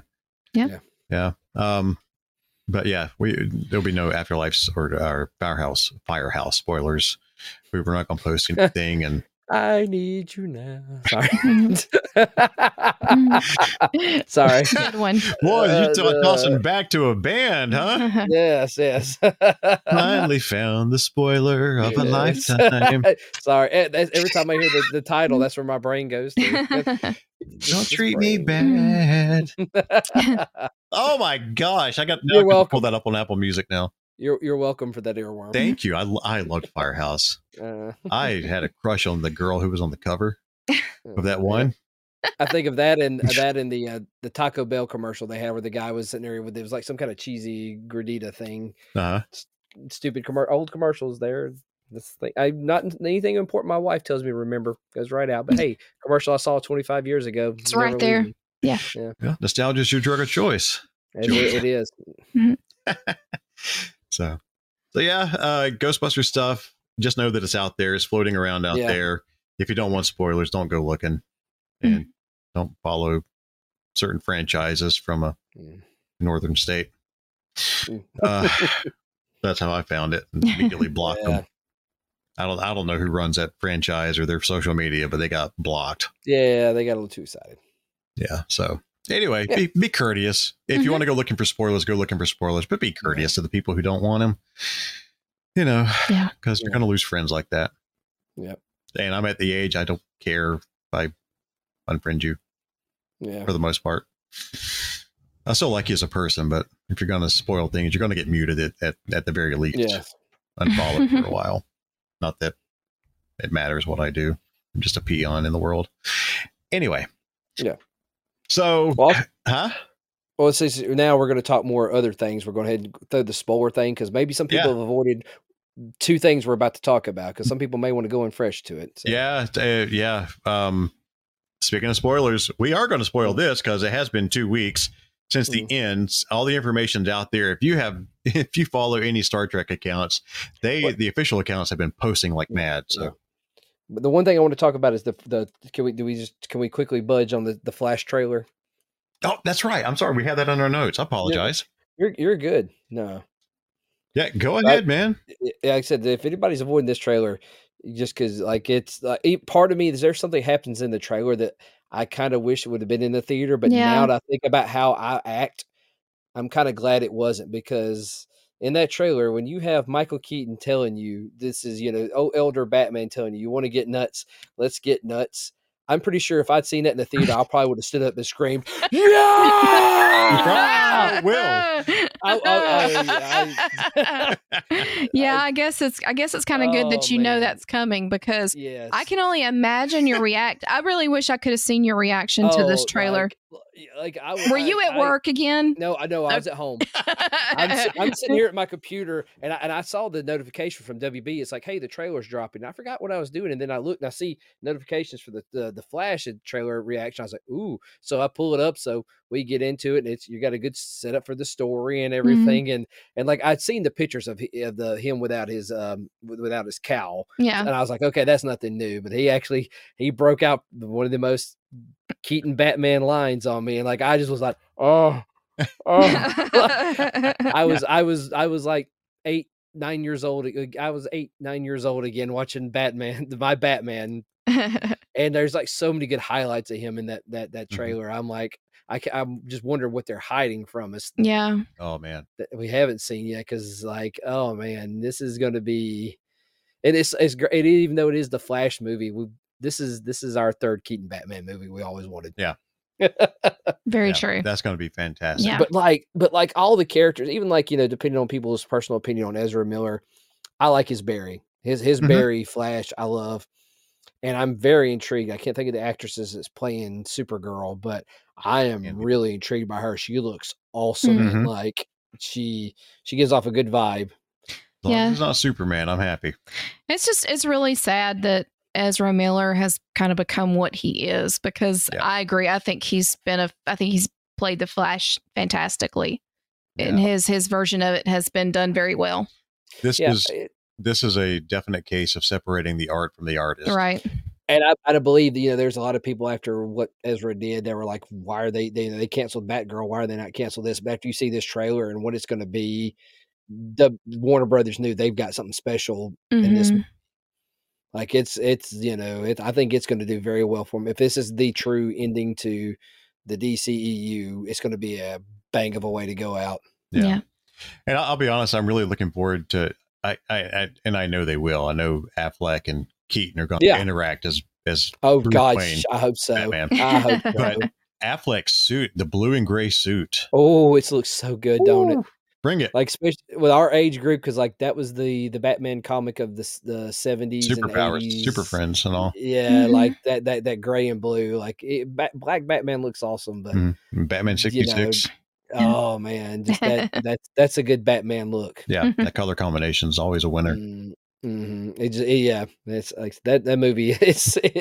I cannot wait to see more of that movie. And if you have a lead on the 89 Todd McFarlane toys, the McFarlane Toys Batmobile, for that retail price of $60, let us know, because I don't want to pay $140 for this thing, and I'm not. I have had someone show me they found the maskless figure of Keaton, but that's all they found. No Batmobile yet. Yeah. I've got an order on Amazon right now for like the 12-inch tall 89, like the statue figure from McFarlane. It's ready to ship, so I'm licking my chops to get that thing in.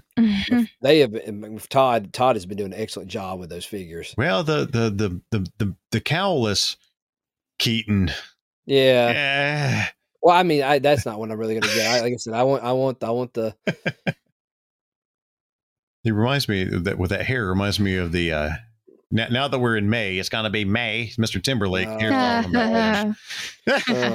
Did that for normally I'm a very mean person, but that one's wore out of me quickly. I've seen it everywhere already, and Jess is running around dancing to it. It's gonna be May. My favorite one is our good friend Kevin Brooks posted was Green Goblin crashing through Aunt May's window saying it's going to be May. I was like, you know what? This is one I can approve of. I saw that. Yeah. So Flash, like I said, if you haven't watched the trailer, you love 89 Batman, watch it. Yeah. So, but that was the first spoiler thing that we wanted to hit on. I guess now we're going to just offer up some thoughts. I know we're kind of into a long episode here. Yeah. without Kevin. I know. Golly, Kevin would be, hey, I gotta go to bed, guys. No, or Cora's like, bruh, I gotta go to the bathroom. Bruh, I gotta go to the bathroom. yeah, the dogs would be, hey. But yeah, we're going to touch on Picard season 3 here. So if you've enjoyed the episode, we appreciate it. If you're going to bail, if you haven't seen it, haven't had anything spoiled, we certainly appreciate it. Just hit up, at Bama Geeks on Instagram, Twitter, Facebook, TikTok, and YouTube. Join us on Facebook for the Bama Geeks Front Porch. That's our private online community where we like to share nerdy and fun things and sit and chat. And you can also join us on Patreon, patreon.com/Bama Geeks, $5 a month. We'll get you some behind the scenes things that we just won't talk about publicly. Nothing bad, just things we don't want to bring up publicly. We save that for special times and special people. Yeah. The special people being the Patreon members. That's right. So if you're leaving us, there's your plug. If you're going to hang with us, there's your plug. I won't do it again at the end of the episode. But now we're going to give our thoughts on Star Trek Picard this final season. Not a rundown of anything. We do learn that Beverly has another son named Jack. Mm-hmm. And Jack is... There's something special about Jack. Something extremely special. And, Riker and Picard find them. And Riker's like, there's something familiar about this kid. And then, Jean-Luc, do you not see this? Yep. Turns out Jean-Luc is a papa. Mm-hmm. He and Beverly, we all knew there was an interest there between them, and by golly, they acted on it. They had a special night. Hey. They met in sickbay one night. What kind of experiments can we get into? So, so Picard is Jean-Luc is a dad. And I love the series, but we talk about being a parent, and yes, this season was all about parenting and what do you do as a parent, mm-hmm. and Picard and Jack having to come to terms with the fact that we've just discovered each other. We didn't know each other existed. We didn't know our relationship was there, mm-hmm. and watching them grow very quickly under a lot of stress. Yeah, I'd say that. Yeah, Jack's Beverly's kind of turned into a pirate type figure. So is Jack. And if you watch Deep Space Nine, know Odo. Rest in peace, Renee Aubergenois. Made me think on top of this, before you get into it, this entire season, not just for Next Gen, if you like that era of Star Trek, mm-hmm. Next Gen, Deep Space Nine, Voyager, this was to me, whether, the original series laid a lot of the foundation of Star Trek, that era of Star Trek is pretty much the central lore. Yeah, it really is. So that's what I'm saying. So if you liked any of those, that's where it builds off of. Like you said, you've got, of course, the Changelings. So I'm sorry, I didn't mean to trigger or something. No. This is thought I had. So no, perfectly fine. No, and if you haven't watched Deep Space Nine ever, I know Jess has not. Mm-mm. It's slow to start, but is it good? That is one of the best Trek series out there. It's fantastic. But the Changelings, you learn about those in Deep Space Nine. And Odo, who was the station security officer, he slept in a bucket. A puddle of goo. Yeah. Well, the Changelings have some revenge on their minds for the Dominion War. Yep. And which is so funny. That's the biggest thing in technology changes. Because when I expected to see some of the Changelings morph to a liquid, I expected that shiny gold look, not a fleshy, snotty look kind of thing, which might be more accurate, but still, it was a little disturbing. Yeah, it really was. But what was fun is Vatic. Yes.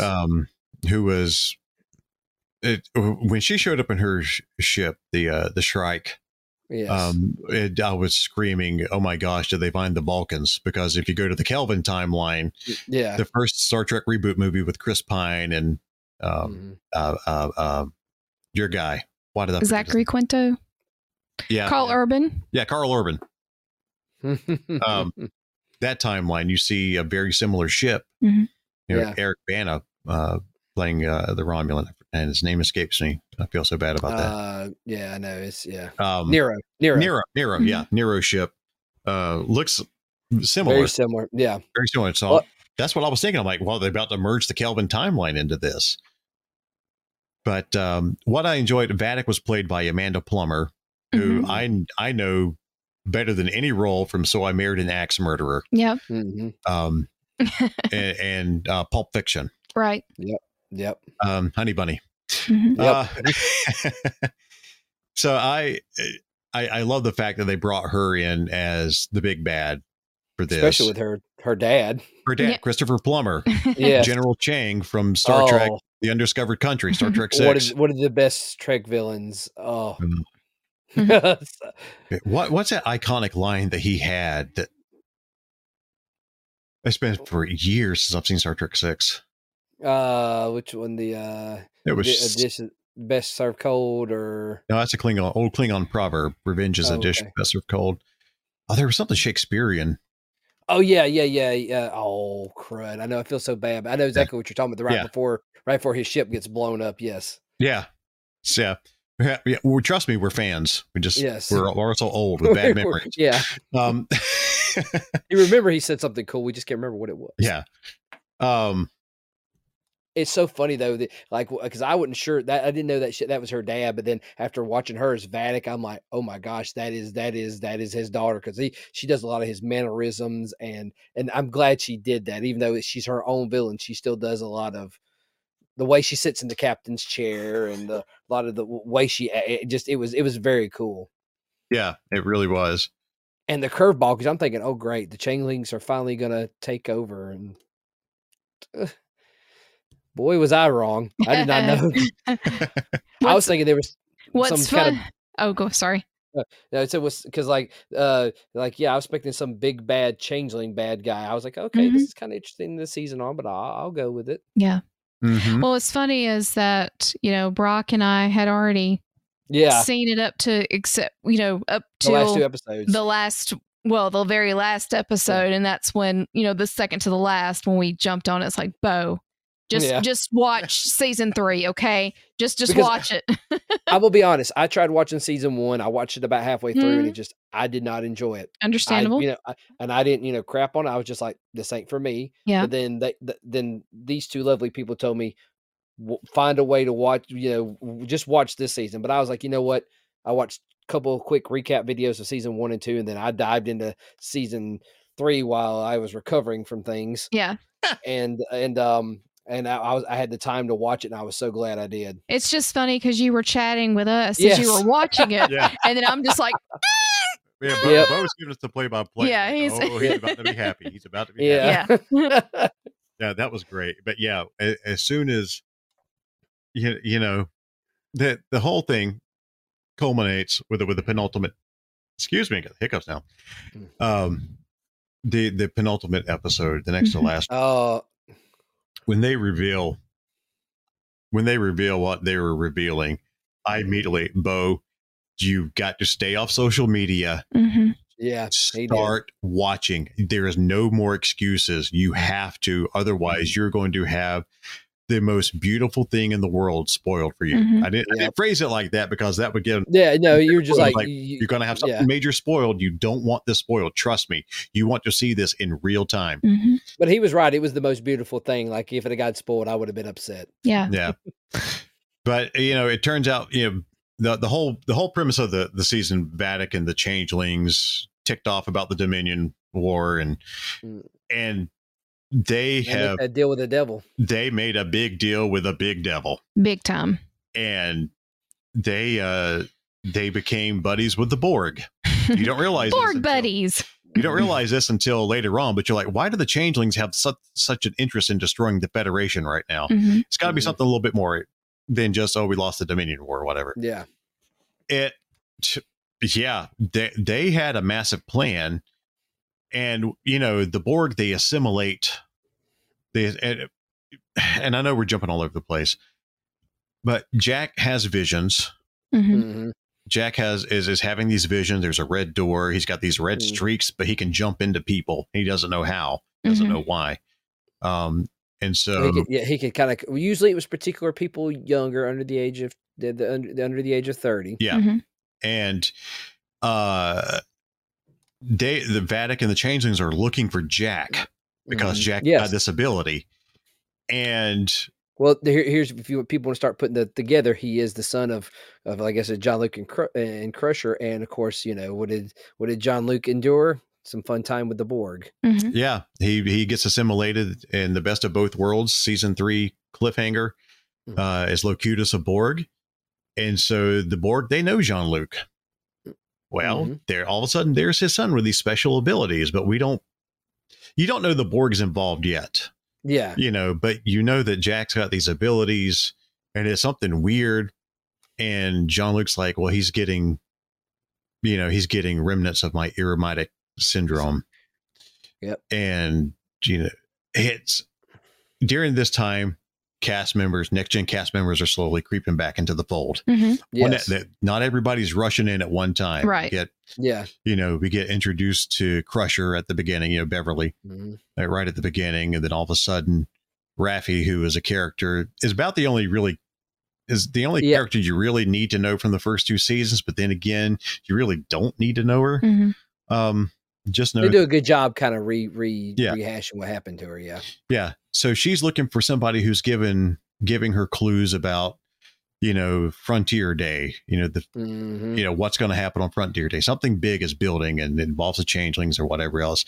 And it finds out the person giving her information is Worf, who is freaking hilarious. It's a different kind of Worf now. He's much older. He's more of a pacifist, which is so funny. Which I did some reading. Apparently, a lot of the I guess the popular fan theories, because he was captain of the Enterprise E after Picard, and apparently he did something that wound up causing a lot of damage. So they've that's when he started embracing his pacifism to kind of balance himself. That's what I said. As I told y'all, I love it. He had that great line about Slayer of Gowron. Would you like some tea? Would you like some tea? Oh yeah, he's great. Oh my gosh, Worf is so funny during. And I'm so glad they put him back in the special class yellow. Yeah. Even though he looked good in Command Red, the yellow was always going to be. It looked better on Worf. Yeah.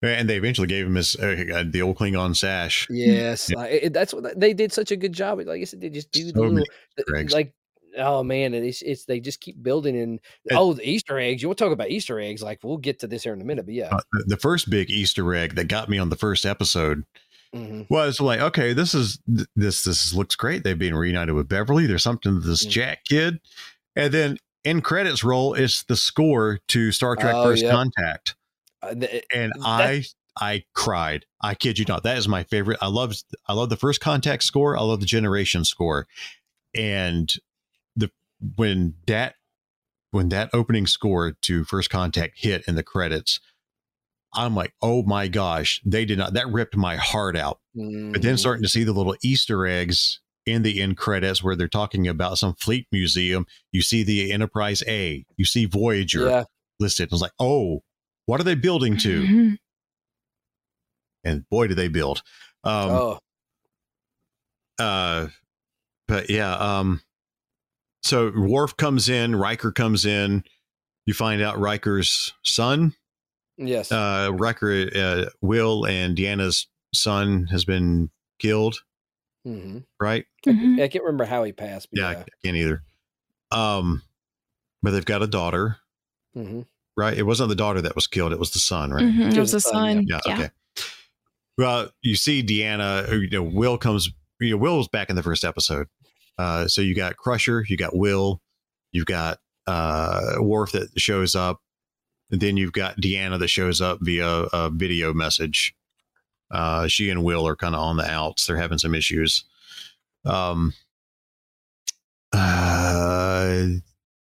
Geordi. We meet Geordi's daughters in this series. He was the first officer, or not first. Chief engineer. Yeah. No, was she a chief engineer? No, his other daughter was an engineer, but his daughter, his actual Laver's daughter, was the engineer daughter. Okay, and then the other one was the helmsman. Yes. Right. Yes. Yeah, the pilot. So we meet his daughters, which brings Geordi's kind of retired, running the fleet museum. Mm-hmm. He's a commandant, isn't he? Yes, he's. I think so. Yeah. He's running the fleet museum where all these ships are. So, you know, they go visit Geordi. You get to see some of the ships. You see Voyager hanging out there, which you see Voyager. You see the Defiant from Deep Space Nine. Enterprise A. You saw the Enterprise A. Yes. You've seen all these old ships, and I'm crying. I'm like, oh my God, you're the ship. I love the Star Trek characters, but man, I love me some ships. Yeah, the ships are. And so that's how you get Geordi back in. You know, Data died at the end of season 1. They killed him off, and you think you're not going to get Data back, and then they just happen to find. Well, that was at the Daystrom Institute, yeah. Which the amount of Easter eggs in there, I didn't notice it the first time until I rewatched it. One of the things was the Genesis device. Did you know that? Yes. I didn't notice that the first time. I was like, "Ooh, dude!" As soon as I saw that, it was a Genesis 2 project, right? Yeah. There's a second Genesis project. And, yeah. And I saw that, and I about leaped. And I'm like, "Oh my gosh, what are they going to do with this?" That and the tribbles with teeth was very terrifying too. By the way. Yes. And then the body of Captain Kirk is in a tank in there, or in stasis or something. They went and retrieved Kirk's body off Meridian 3, right? Yep. He died on Meridian. It's Meridian 3, yes. So they went and retrieved Kirk's body after Picard had buried him under a pile of rocks. By the way, look up OTOY on YouTube, Otoy, and they kind of reveal they're doing kind of a Roddenberry archive, and they kind of reveal who came in, or at least assuming who came and was able to get Kirk off the planet. Okay. And I don't mind telling you. Well, please, because I need to look into this. Who did they say? It's a 2-minute clip. Okay. It's a 2-minute clip, and it's not Leonard Nimoy. Okay. You don't know that's not Leonard Nimoy. Oh. They had Spock come back, pick up Kirk's badge that Picard had laid on the rocks, picked it up, and he turns around. He's standing on Meridian 3. I mean, he's at the side. He's standing over Kirk's grave, and he pulls his head back, pulls his hood back, and it is Leonard Nimoy Spock to a T, and it's Leonard Nimoy. It straight up and down. Wow. So go look that up. It's a 2-minute clip. It's worth watching. It's called okay. OTOY. I guess Otoy. Yeah. But yeah, they're working with Terry Matalas apparently on what's happening is this project is they're going through and trying to fill in the holes of the story. So now that you've seen Kirk's body or you've seen his name on a stasis tank or a stasis field or tank or whatever in there in Picard, now they're going back and filling in some of the holes. How did he get there? Well, first of all, if we're in the business of resurrecting captains, can we? Even though I hated the guy at the beginning of the series, he now became one of my favorite. I need Captain Shaw back. The Dip S from Chicago. Yes, like that guy. He took me from completely like I want to punch this guy to like I like him. Yeah. I like this guy a whole lot. Yeah, we haven't even talked about it, but he's the captain of the Titan. Titan. Oh. And that's where they get 7 of 9 to go on this little adventure with Vadic and. Oh man, that made me think. I hadn't talked with you guys since I watched it, but man, that scene like made me think where you got 7 of 9, like Voyager. Man, when she is talking to, well, eventually it wound up not being Tuvok. Oh yeah, that whole scene where they talk and then they sprinkle in the Voyager theme in the background. I was like, oh yeah, it's all right. Yeah, oh, it's fantastic. Oh my gosh. Like I said, if you love that era of Trek, I've messaged so many people that have not watched it or people I knew that like Trek. I'm like, just watch this season. You will not regret it. Yeah, and I'm ashamed that we haven't even brought up 7 of 9 yet. She's a massive part of the season. Oh, she was wonderful, and like I'm happy for Oh, Jerry Ryan. Well, she's been a huge part of the entire Picard series. All 3 seasons, she's a massive part of it. But season 3 is where she really kicked it into high gear. Yeah. She helps Picard and Riker get the Titan and squirrel it away in the first episode. And that's anyway. Go watch the series. Like I said, we're not doing a big breakdown. We're just giving thoughts, and we're coming up on 3 hours of sitting here. Wow. This is the longest we've gone. But that's including the Patreon content. Well, let's get to the big part. The big part. The big reveal. Everybody gets together. Data. There's a new Dr. Soong. Is Noonien Soong, who is Data and Lore's creator, basically is somehow infused with Lore and Data. Yeah, he's parts of all the 4 variants. You got Data, Lore, B4, and Soong himself, right? Yeah. And that's why when you see Data, he looks more human in this. Mm-hmm. He looks more like Soong than he does Data. Mm-hmm. Data and Lore. Well, he's a synthetic, right? He's synthetic. Mm-hmm. Yeah. Mm-hmm. So yeah, all 4 of those make up this new android. It's got bits and pieces of all of them, and there's an internal struggle. Lore, you think Lore is going to sabotage the entire mission? Mm-hmm. Oh man, he's bad news. Always has been. Yeah. But then Data is programmed not to hurt anybody. Mm-hmm. He's always, peaceful and don't hurt anybody. Well, he finally. During the whole skirmish where the changelings, Vatican, all have taken over the Titan, and they're basically trying to take over Starfleet. Where like I said, Frontier Day is the goal, where all these ships are going to be together, so they can. Which also it's another big thing in Star Trek. You finally get to see the Enterprise F in live action for the first time. Yeah, and that was. They announced the Enterprise F, but before the season started, and it was not anything. I love seeing it on the screen. What little they showed of it. Well, technically, it was its retirement ceremony. I was reading about that. Yeah. I've been doing the deep dive. Apparently, they were retiring the F that day. I have been a lifetime subscriber to Star Trek Online, the video game, which is still going for 10 years, I think now. And the Enterprise F was introduced a few years ago in Star Trek Online. So I've seen the ship before. Yeah. So I'm like, well, that's great. It's fine. It's good to see it finally on the screen and acknowledged. So if you didn't know that the Enterprise F existed before this season, it has been around for a few years. Yeah. In the game, Star Trek Online. But, and I don't want to keep dragging this out. But anyway,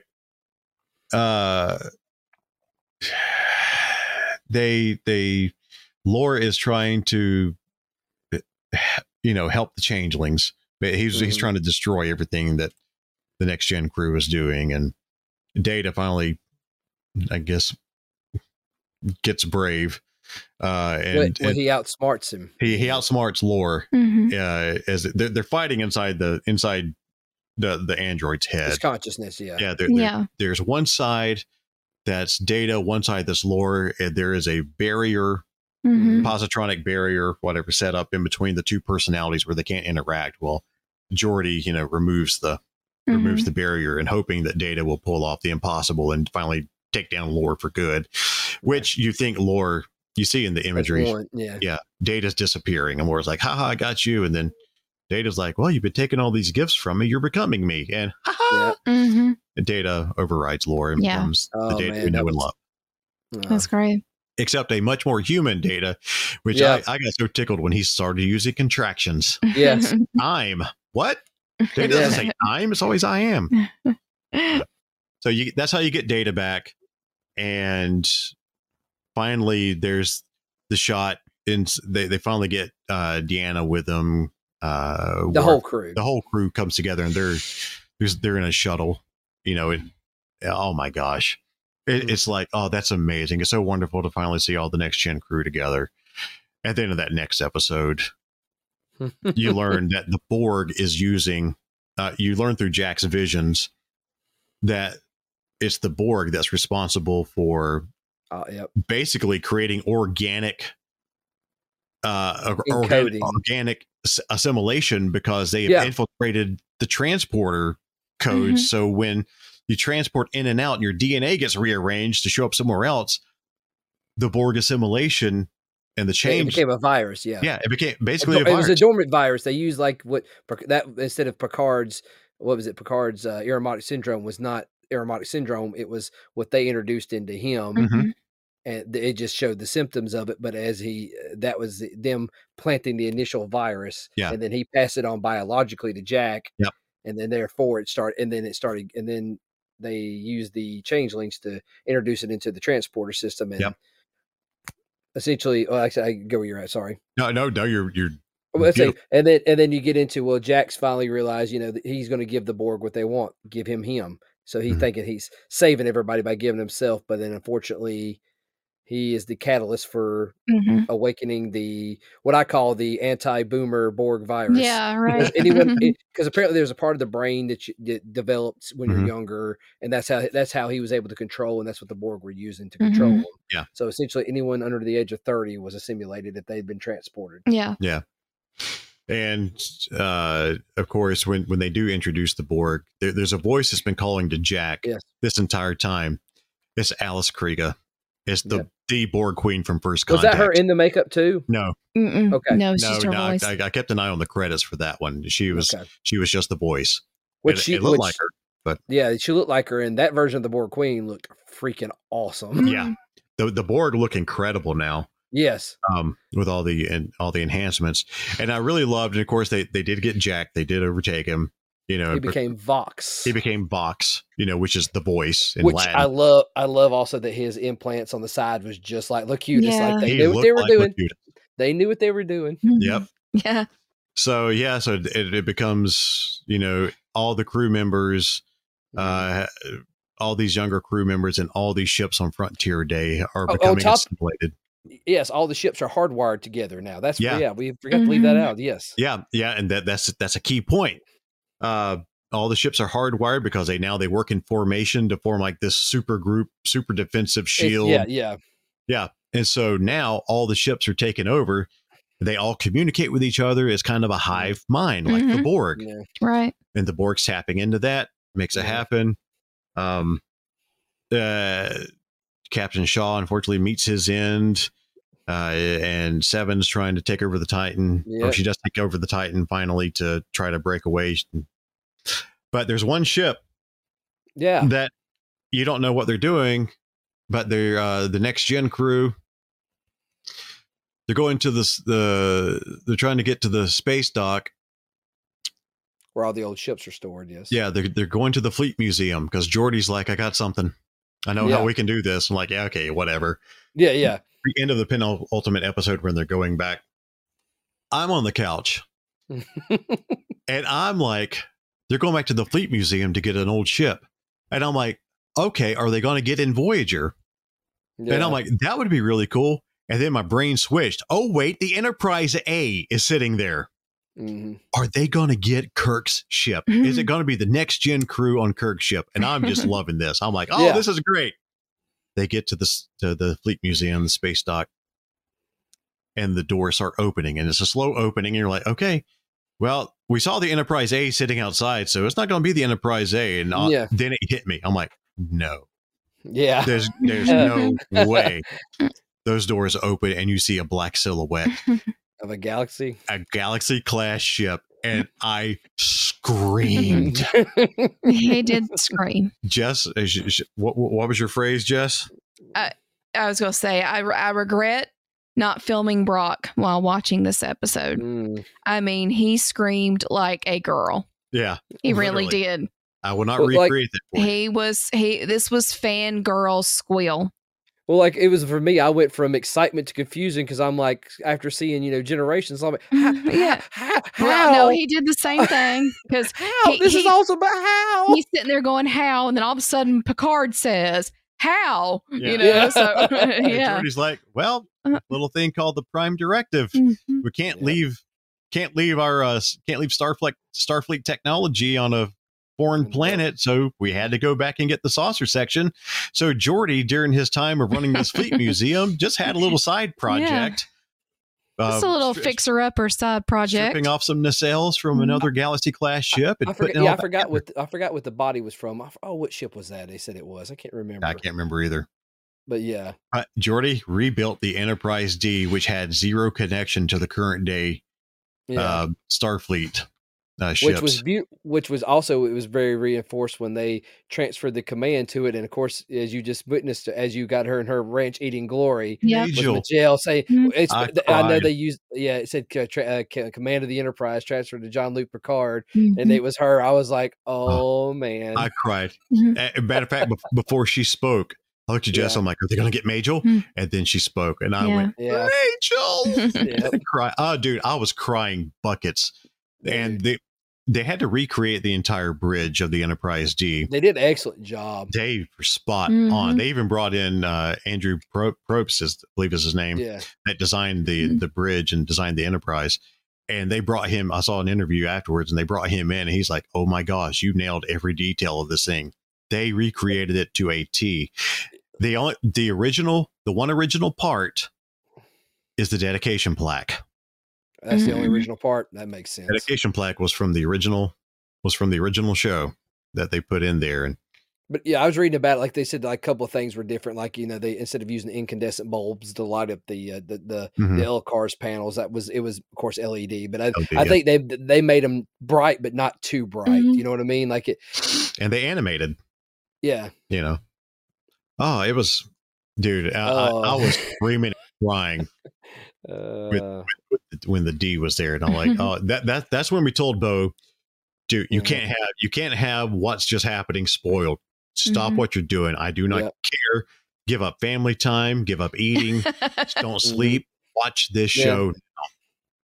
Well, it was good. Like I said, the other little detail was they left all the burnt scarring on the front of the saucer section from where it crashed. Yeah. And that's another thing in the OTOY, I don't know how you pronounce it. In their video, it starts out you're looking kind of like down a canyon. There's a river going through, and you're like, "Well, this is a beautiful shot." And then you see a shuttlecraft fly overhead, and the shot is the skid mark on Meridian 3. It's leading to the Enterprise D saucer section, and so you see crew members working on the saucer section. So like I said, they're trying to fill in holes in the Star Trek story. Yeah. From this. So yeah, that's part of that video, that 2-minute video as well, where Spock is. But and of course the final episode. What a way to go out. Man. That's where you have the whole big thing with the Borg Queen. You find is Alice Krika voicing her, and man, go ahead. Y'all just talk about the final episode. I'm reminiscing. Well, I mean, it's very good. You get to, it's wonderful. You get to see the original crew have one last big important mission. You get to see the Enterprise D basically go yeehaw through a Borg cube. And there are also good YouTube videos out there right now that have taken that scene and adding music to it. I've seen one holding out for a hero. I've seen one that's Sabotage by Beastie Boys. So of course, Sabotage is the multi-layers with the Kelvin. But of course, with us being Southerners, my favorite one has been Freebird. I haven't seen that. Oh, wow. I haven't seen that one either. I kind of wish they would have kind of like, when Data said he could fly, they could have been funny and been like offered Troy and been like, no, last time you flew this thing, no. But no, it's like, of course they ride. Of course, you have an away team of Picard, Riker, and Worf. They go on inside. They're trying to take him out. They're going to be the boots on the ground, which Picard kind of goes to. He wants to save Jack. It's personal in both ways. It's a Borg cube that's sitting in the gaseous atmosphere of Jupiter. Yeah. And that's where they're having to go, and they're using that as a hiding spot. Jack is serving, the Borg cube is serving as a transmitter to all the Borg out in the galaxy, and Jack is basically Locutus giving the commands. It's really cool. Like, and I thought we weren't going to see actually any Borg drones, but they gave us some there. See, this is what made me think also, once I realized the Borg were involved, I kept waiting for them to be using the changelings because, some of them could have a physical, they could have a physical presence because that's kind of technically that's one species the Borg would probably have a hard time assimilating, because they're liquid. Yeah, man, how they did that was so beautiful. Like there's so many like I said, they whoever wrote this season took over, like I said, that 10, 15 years era of Star Trek and made something special. It's all Terry Metalis, man. He and all the ships they had, but the gut wrencher line for me is when Picard, the Borg Queen is telling him, you're tough luck. You pull all his cords out. While he's transmitting instructions to the Borg, you're gonna kill him. He's gonna be stuck in there, and Picard knows better. So he pulls out one of Vox's cables and rams it in his own head. Yep. And that was very cool seeing the inside of the collective hive mind for once. But the line that got me, I was already in a blubbering mess watching this thing because I was just so in love with seeing everybody back. But when Picard is trying to convince him to come out of the collective and trying to get his son back, and he just looked at him and said, "I will stay with you to the end. You have changed my life forever." Yep. And I was like, from the dad to the son. Yep. From a son he didn't know he had, just a few moments season wise ago that, that tugged my heart so hard. Well, that's also the one thing that was one of the other big story arcs because, Picard didn't know he was there. He always thought like Starfleet was the family he only needed. Yeah. And there's times you see where Jack had reached out to him beforehand and not knowing it was him. Right. Yeah. And golly, man, but yeah, ultimately Borg go down, everything gets restored to Starfleet, everybody changes back to normal, and at the end you see 7 of 9, now Captain 7 of 9. She takes control of the Enterprise G. The renamed Titan. Yeah. Yeah. Now the Enterprise G, and so I really hope they give us a legacy series. I have a strong feeling one will be coming. Yeah, because now Jack's part of her crew. Yeah, and I hope that they'll get all the other characters from Deep Space Nine and everyone else kind of to give them their final due. Next Gen's had their go. Let's let Deep Space Nine guys have one last time. And unfortunately, Renee won't be able to. Yeah. He passed a few years ago. But Cisco's out there somewhere. Yeah. So Worf's still available.